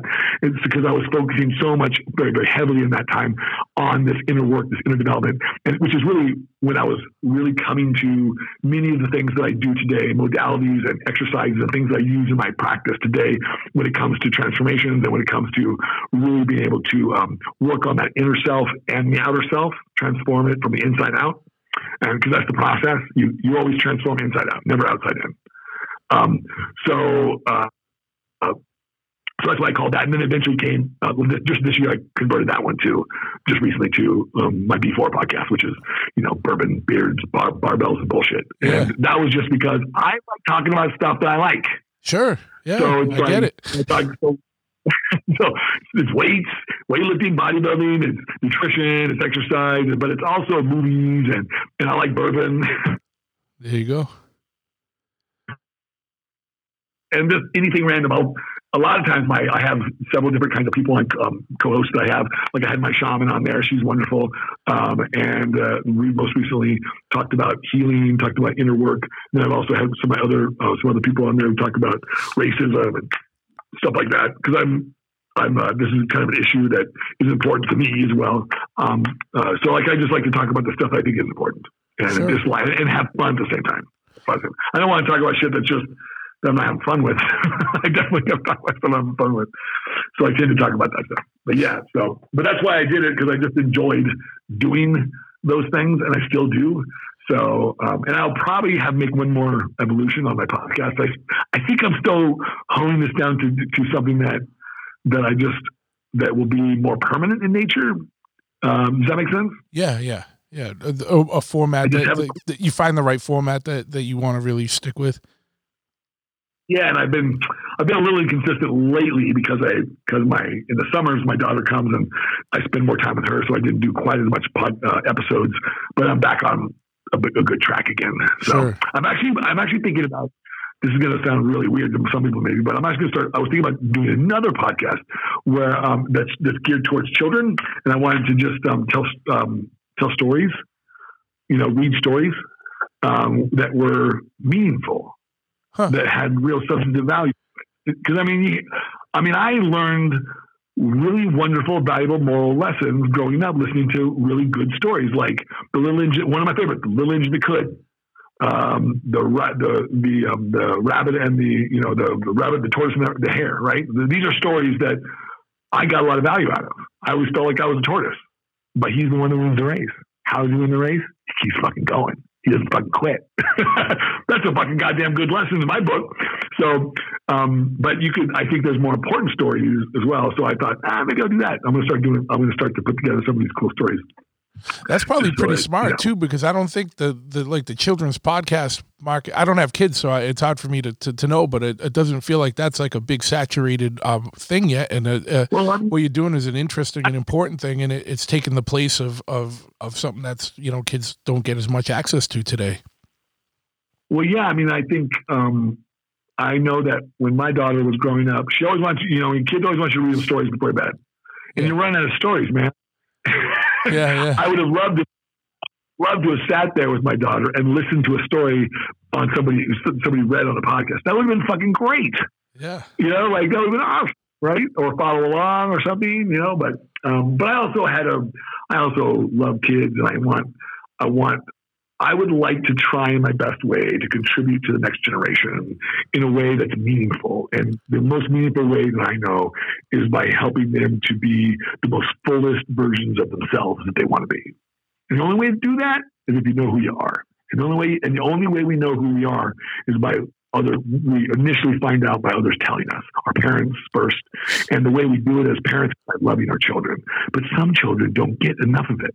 They don't get clear messages of love, clear messages of acceptance, clear messages of worthiness in life. They get other messages that tell them they're not worthy. And that breaks my heart, man. I heard a child once tell me, she was 12 years old. I was with my ex-girlfriend. I was living in Chicago. We were picking up somebody somewhere, one of her friends, her daughter's friends. They were all like about 12 or 13 years old. And she's like, oh, I'm just, we were talking about school, and she says, oh, I'm just like, I'm stupid, so I didn't get a very good grade. I'm like, whoa. I said, wait a minute. What did you just say? She's like, well, I'm just stupid like that. I'm like, why do you call yourself stupid? I said, why would you say that?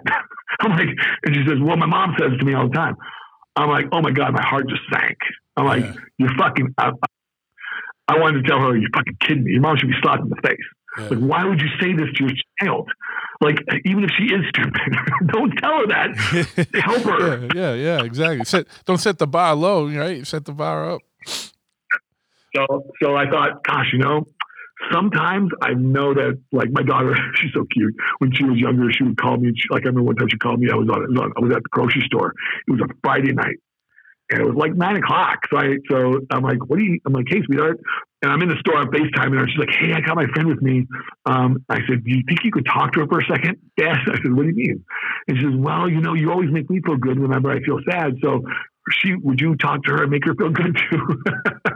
I'm like, oh, I said, what's going on? And she said her mother was like not letting her see her father. They were getting divorced. And her mother was holding her back from seeing her dad. And I just gave her some words of encouragement and told her that her dad I bet you your dad really does love you.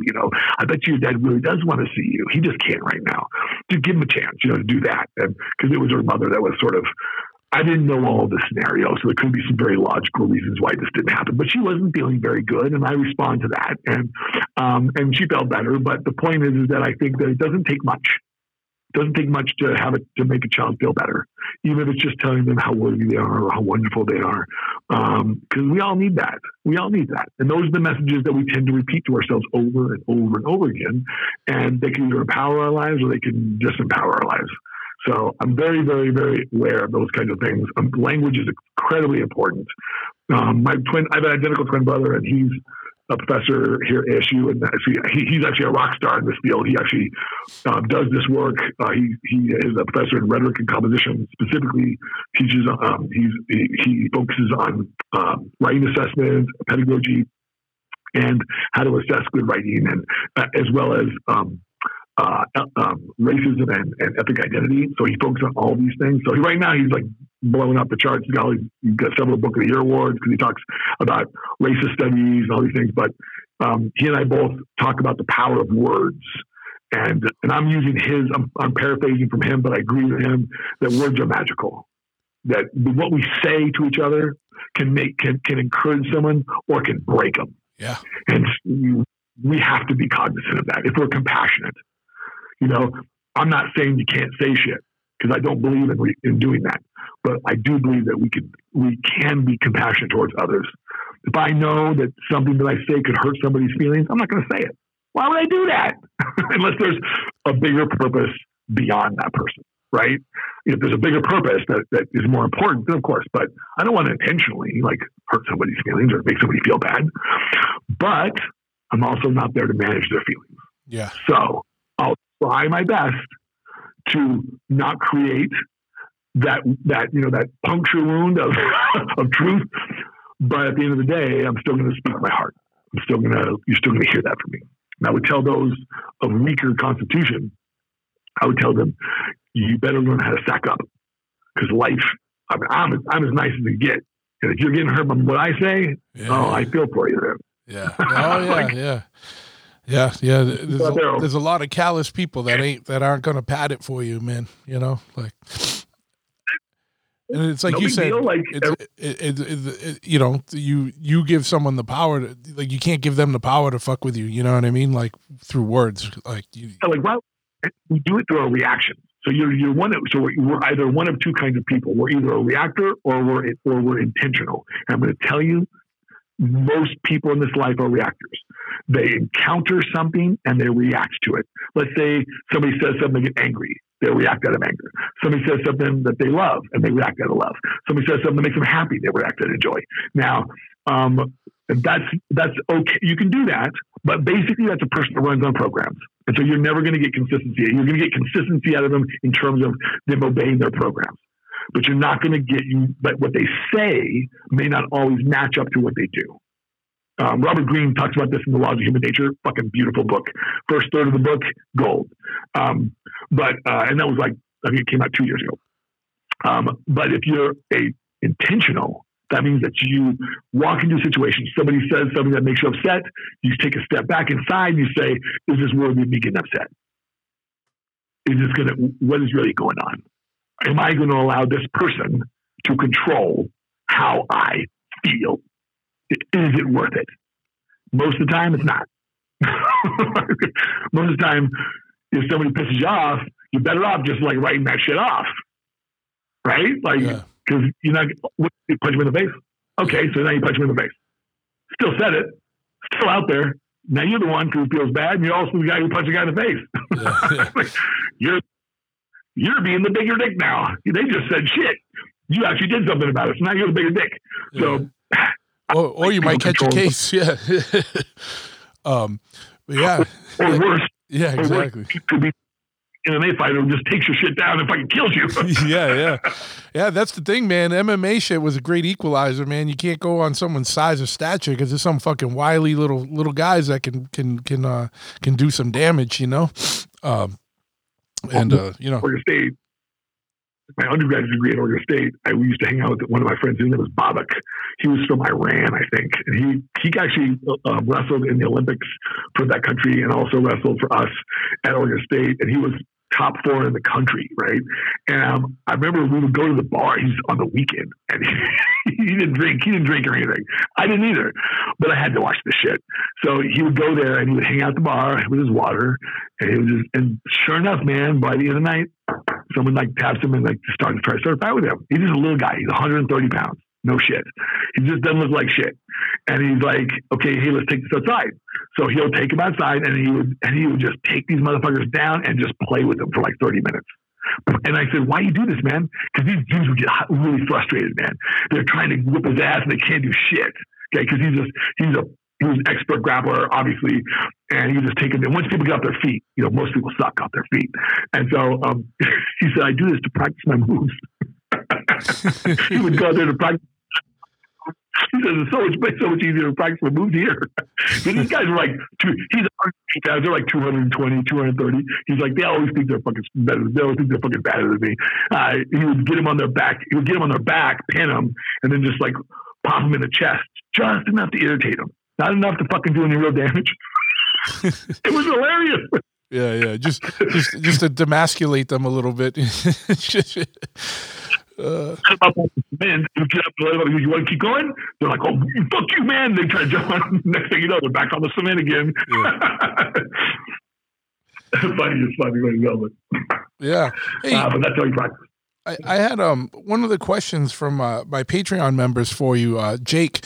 He wanted to know, and this is I'm not trying to switch gears up, but like this is your area with diet, nutrition, and stuff. He wanted to just know if there was some general recommendations that you might have for vitamins or supplements that are good for the general population for daily maintenance or overall health or energy, things like that, or like what are the things that are missing for people now that are important to get through vitamins or supplements? Well, a couple things. Good question. I think everyone should just probably have a multivitamin that they take.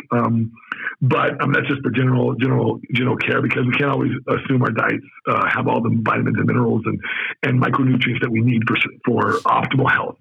Most people won't die if they don't take these things, but what we're talking about here is trying to achieve optimal health. And that means our body's performing at the highest levels, recovering at the highest levels, handling stress at better levels. And this is and when we do this, our bodies shouldn't get cancers, shouldn't get some of these diseases. But most of the diseases that we die from today are progressive, and they're usually linked to lifestyle issues. And so while vitamins will help, they're something that you just kind of have to do for the long haul, because it's not like exercise where you can see the results literally in weeks. Yeah. Whereas vitamins, just you have to take some of them on faith, because the things they're doing for us are going on inside the body, and you don't always feel that. You can feel maybe some of it, but you don't feel not even close to a good percentage of it. So you just have to know, like, this is good for me. For instance, a couple things that right now people should always have on their diet: vitamin C. And you can't be doing this 500 milligram bullshit. Like, you got to take several grams a day for it to be therapeutic in nature. So you have to I take 2,000 milligrams of vitamin C twice a day. I recommend 3 to 4, doing that 3 times a day. If you want, I've done more than that. Historically, I've taken 6,000 to 7,000 milligrams of vitamin C a day for most of my adult life. It helps. It's an anti-carcinogen. It helps our bodies get rid of free radicals, which is free radicals are these damaging things that blast through our bodies because of toxins and other things, and just the natural execution of life as we're moving through life and burning energy and doing all these things. We're releasing all these free radicals in our bodies that can damage cells and cause cellular breakdown. Next thing you know, we have issues. And so things like vitamin E, vitamin C, all these things are antioxidants, selenium. All these things help with handling these free radicals, and we have a lot of them. So stress causes its own set. So vitamin C is the first thing, 2,000 to 4,000 milligrams a day. I would probably recommend for somebody just starting out to take 1,000 milligrams twice a day, and then move it up to 2,000 twice a day. Then also incorporate zinc every day, every fucking day. Minimum 50 to 100 milligrams of zinc. And men should take probably more towards 100. I take 200 a day. It's good for male health. For men, I would tell them to take it at night before bed with magnesium and a little bit of boron, because that'll help with male health. These are things that are extremely good for us as men, and we need them. And most people in the United States, I'm going to tell you, are chronically low in magnesium. And so when you're low in magnesium, it affects just about most of your body processes, especially things like muscle contraction. It'll give people, sometimes people get migraines, stuff like that. And of course, high blood pressure. Believe it or not, if you take magnesium, it actually helps to lower your blood pressure as well, because it's a relaxant on the system. It helps muscles, smooth muscle, and straighten muscle relax more, and it helps your vessels relax more. That tensile strength in your vessels as we age gets more firmer, and then we tend to have higher blood pressure, and that can damage your kidneys. And when your kidneys get damaged, you're screwed. It doesn't come back. So you have to just go on dialysis or get a transplant if you damage them enough. The good news is we only need about 17% of our kidneys to live. So we have a redundant system. So we have two, and so we're really safe, but take care of them. Okay, that's what I say. The third thing I would probably always take is a probiotic. And I prefer Lactobacillus acidophilus, a very particular strain. It's one of the main root strains of all of the different microorganisms that are good for us. Our bionome is probably the most important system, one of the most important systems in our bodies. We have more neural tissue, nervous tissue, as well as a complete bionome that is in our gut. And when this is not healthy, guess what? You can't create 90 something percent of our serotonin is created in our gut, not in our brain. And so that enables us to feel good, right? Dopamine, all these other reactions happen because we have the serotonin gate system that allows us to feel satisfaction, allows us to feel pleasure, allows us to feel those things. And if your gut is unhealthy, you won't manufacture enough serotonin, and you will feel this in your life. So when we can't eat properly, this is what people don't realize about bad diets. When you have poor gut health, you are not able to feel the joy at the levels other people can if they have a healthy gut. So, and it's really easy to figure it out, because when you start comparing how you feel when the gut is healthy, when it's not, you really, really see the difference. Most people that I work with, they'll say, wow, I didn't know how good I could feel how bad I was feeling until I felt really good. Because feeling the way they feel is normal. Yeah. So they never have anything to compare it to. So they don't really know how bad they're really feeling. Like, no, man, you're supposed to feel like a rock star in the morning. Like when you get up in the morning, you're supposed to go do a workout, and you're supposed to feel better. You're supposed to feel more energized. You're supposed to feel good. At least most of the time you are. Unless you crush your legs, you can't take a shit. So with a quick question on the probiotics, is there certain ones that you recommend? Because I hear that there's like some of them are just, like obviously all of these products, just like finding a trainer, like some of them are going to be better than others. Is there truth to the fact that like you need some with like special carriers so that it can actually get it, through the intestinal tract without just totally dissolving? Or is there like, is that garbage? No, that's not true. Okay. So probiotics, those bacteria, you don't actually absorb that bacteria. It stays outside your body. It lines the intestines, so you don't actually absorb that. Okay. So probiotics, so all those bacteria, you actually want that stuff lives on the lining of your stomach, inside your intestines. It lives there, and then the food that we eat feeds this bacteria, so it can populate in our gut. And then when we encounter bad bacteria or pathogens, that stuff attacks it. So when people, when you get food poisoning, it's because there's some bacteria on the food and it's overgrown in the body. And so now the body is going to try to reject it. So you're going to have diarrhea, you're going to throw up, it's going to just get it all out. But it's the good bacteria that's actually fighting all the bad bacteria. Yeah. It's what makes you feel better. Because if it didn't do that, that bacteria would just grow in your gut, and then that bacteria would essentially overrun the gut, and it would eat. It would consume more nutrients. It would be parasitic in nature, and it wouldn't be good for us. We'd probably die. Yeah. So, but I like the refrigerated kind because probiotics are live bacteria. They're alive. Yeah. So if you put them in the heat, they die. So room temperature will kill them eventually. Okay, they won't live there. They only have so much of a shelf life. So when you put them in the refrigerator, though, all of a sudden the life gets longer. It prolongs the life. So you really want to buy. I always prefer to buy the ones that are refrigerated. But it's on my list. Let's see. And then for most people, I would say they need to use chromium picolinate. They just do. Because most people have a sugar problem. They don't manage their bodies don't manage the sugar very well. And so a chromium picolinate, we don't need it for life. It's not essential for life. But when we get it, it's a trace element. And when we get it, we handle sugar better. We don't have sugar cravings as much. Our insulin levels are more healthy, and we don't store as much body fat, and we lose body fat faster, and we hold on to muscle, and we gain muscle fat better. So all the way around, it helps us. It's just not like super powerful, but it does have this effect. Sure. So I would say 200 micrograms of chromium a day is perfect. And then let's see what else. I always have whey protein in my diet, because it's such a good, complete source of protein. So I always have that in my diet, although that's not really a micronutrient, it's more of a macronutrient.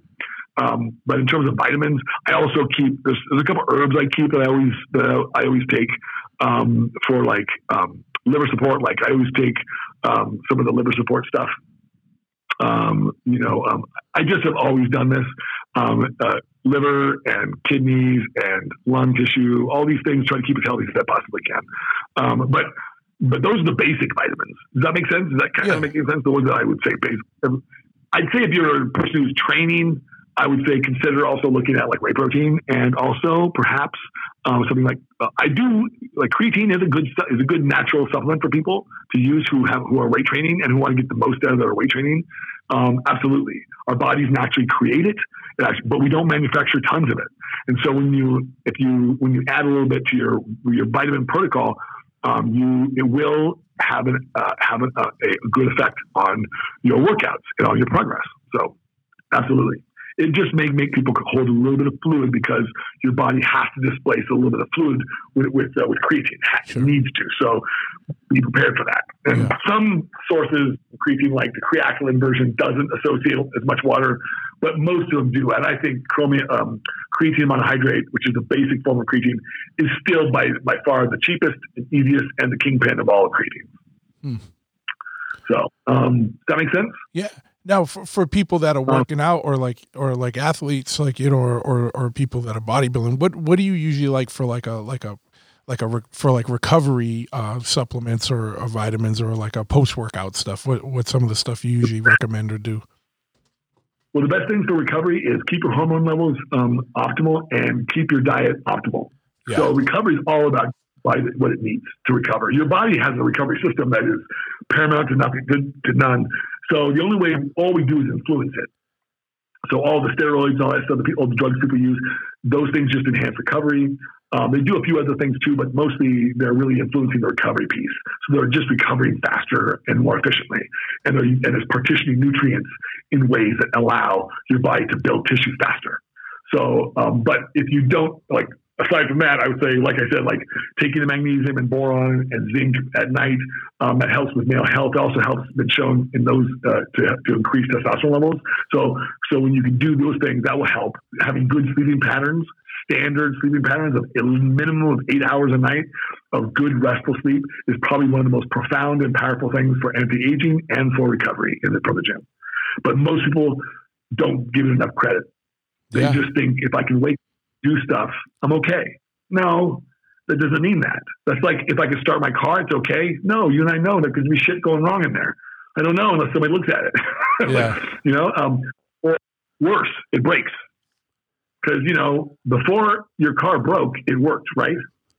Yeah. So same thing happened to our bodies. We can't always see the things that are going wrong. So yeah. did that answer your question? Oh yeah. No, I just throwing things out there. I know that people asked or wanted to know about. But yeah, I mean, it's extremely helpful.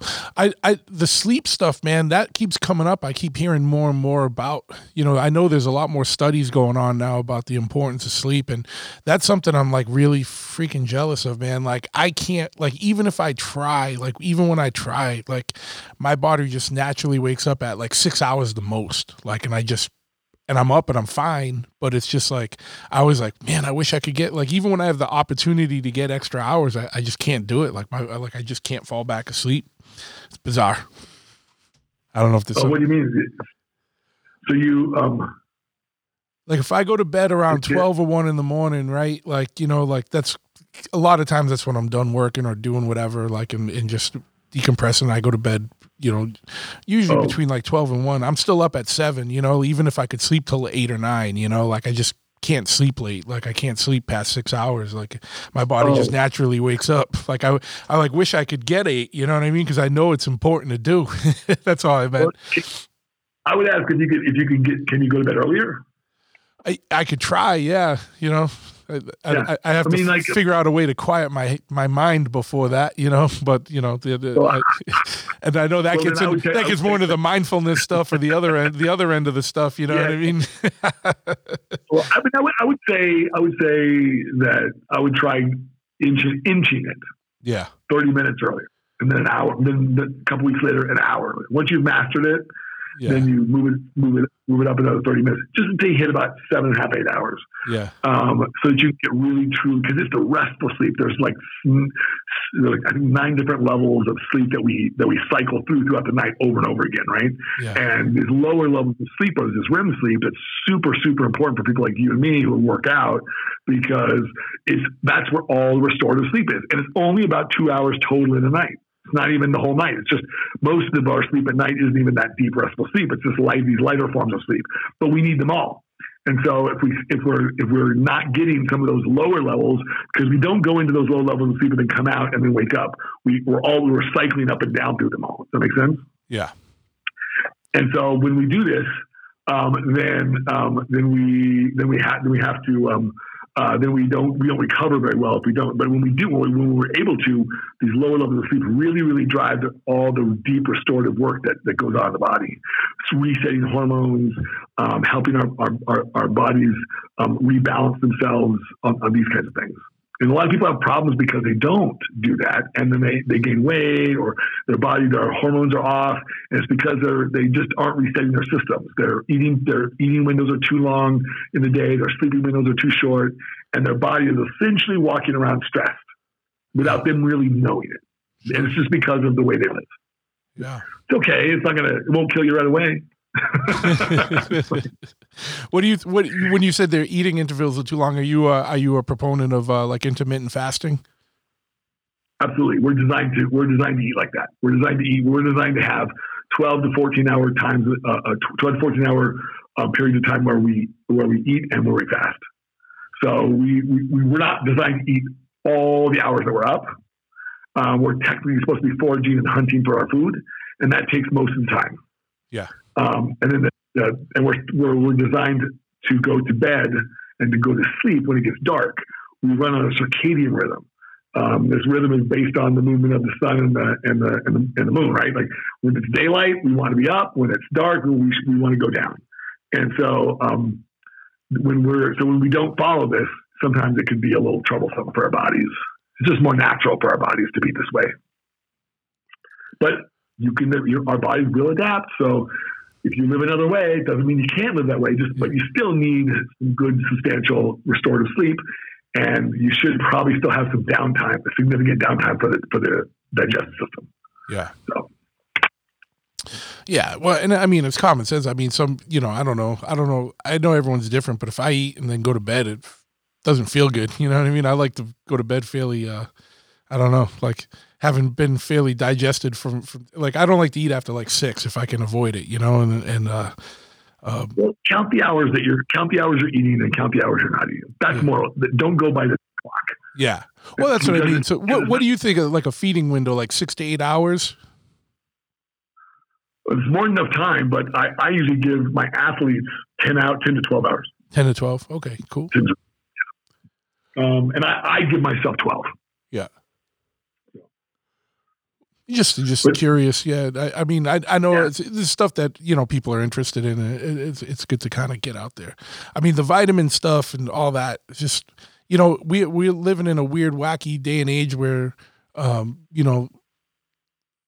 common sense, things that your body needs, aren't touted in public health messages, and other things are. And it's important to get this stuff out, Yeah, I think we live in a society that really wants quick fixes. Yeah. But that's not the way it works. It works. Our bodies.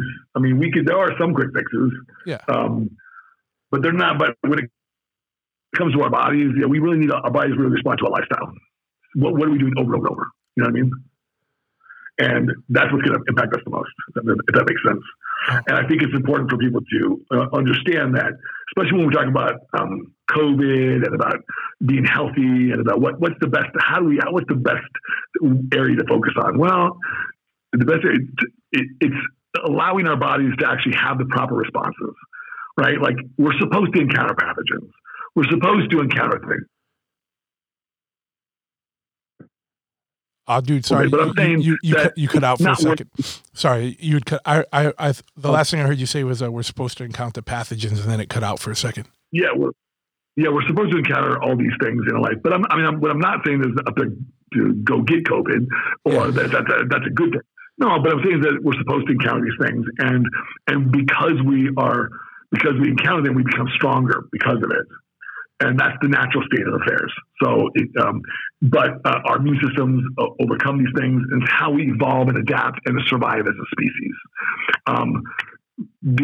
I have my own personal opinions about vaccines and stuff like that, but when it comes to this lifestyle stuff, the most important thing for us to really focus on is doing those things in our life that allow us for our bodies to respond in the most healthy ways, allowing our bodies to do this. So eating healthy, doing, being physical, getting activity and exercise in, taking our vitamins, all these kinds of things. These are vitally important to making sure that our bodies are functioning correctly. And I think I don't know if the dialogue has been, that we've talked about that enough. Yeah, that's what I meant. Like, I think we've talked a lot about vaccines, and we talked a lot about wearing masks, and these are all nice things to do as well. But they're not native to who we really, really are. They're not. I mean, the best way for me to keep my family safe is for me to keep them healthy. Yeah, that's the best thing. And the best way I know how to do that is daily exercise, good diet, and of course, working on things like mindfulness as well. Because if your body, mind, body, spirit, you got to do all three. So this is my approach, and it works. So I push it, and I also instruct it with my family. Oh yeah, man. That's awesome. I'm trying to be a little respectful of your time. We're pretty much at 2 hours here, man, on the phone. So it's a good one, man. Is it? And down the road, would love to have you on again, or even if, like you said earlier, if you want to pop in on one of the M4 roundtables, anytime, man. But where can people get in touch with you or find out more about what you got going on? Because I know you got a ton going on, man, and I'm sure people are going to be interested in finding out more. And I'll put all this in the show notes too, so so if you. Oh yeah, sure. Well, if you're a competitor, you'll see me at shows and stuff, of course. But for everybody else, you can see me I'm on all the social media stuff. So you can get me on Twitter or on Instagram at Tad the Diet Coach. I came or on Facebook, Tad Inoue. My last name is Inoue, and so I go by that too. But usually, most people just refer to me as Tad the Diet Coach, and so I've been known by that moniker for like 20 years. So yeah. so that's what I use. Yeah, it's pretty tried and true. So if you type in Tad the Diet Coach on Google, I'm sure you'll come up. Yeah. Oh, yeah. I come up. Usually, if you search Tad on Instagram, I'm the first dude that pops up. Oh, there you go, man. Well, that's right, because you're OG in the internet world, so you got it on lock. Yeah. Yeah, exactly. So, but anybody can reach out to me or my website, tadthedietcoach.com. Easy. Well, hell yeah, man. I want to thank you for coming on. This has been awesome and extremely helpful for people, I'm sure. And I'm sure you'll, hopefully some people reach out and get some needed help. You know what I mean? And I think this stuff, just sometimes like hearing this stuff on a podcast gets people to kind of like shake out of their regular routine and start thinking about things a little more. And that's all we want to do, get you thinking a little bit more and doing something better for yourself. And I would tell people, especially for those people who like just want to be a little healthier, they just do one thing. Hello? Oh, you cut out again. So this is probably important. Oh, sorry, man. I don't mean to cut you off, but you cut out for a second. The last thing I heard, and it's probably an important thing you said, for people looking to be a little healthier, if they want to do one thing, and then it cut out right there. So if you could just repeat what it was. Yeah, I was saying that if for people who just want to be healthier and want to do something to further themselves along, then choose one small thing that you can implement, that you can implement, like drinking more water or like cutting out soda or whatever it is that you think that's good, that will be healthy for you to do. One small thing that you can easily do, and repeat it every day for a couple of weeks until you get it down. It usually takes about 20 days to form a habit, something like that. And then move on to the next thing. And then by the time, if you do that and just implemented one thing every month and maintained it every month and kept it, and then did one more thing the next month. So by the end of the year, you're doing 12 things that are different. But from one year to the next, you'll be in two radically different places physically. Yeah. Two radically different places. Probably mentally too. Absolutely. You'll feel an encouragement from within. What you'll feel is your own sense of power. Because you did it. You, through your own actions, through your own intention, you changed something and it made a difference. And you saw it and you felt it. And that's the most important thing, that you see it and you feel it. And that gives us this sense of power, because we all have it. But some of us feel it and some of us don't. And the reason why we don't is because we're not highlighting when we are control. We're not highlighting those things that we're actually affecting in our lives in positive ways. Yeah. So. Well, man, that was great. I'm going to, and Tad, thanks so much for coming on today. I'm going to shut this off, but I'm not going to hang up. So just hold up 1 second. Okay.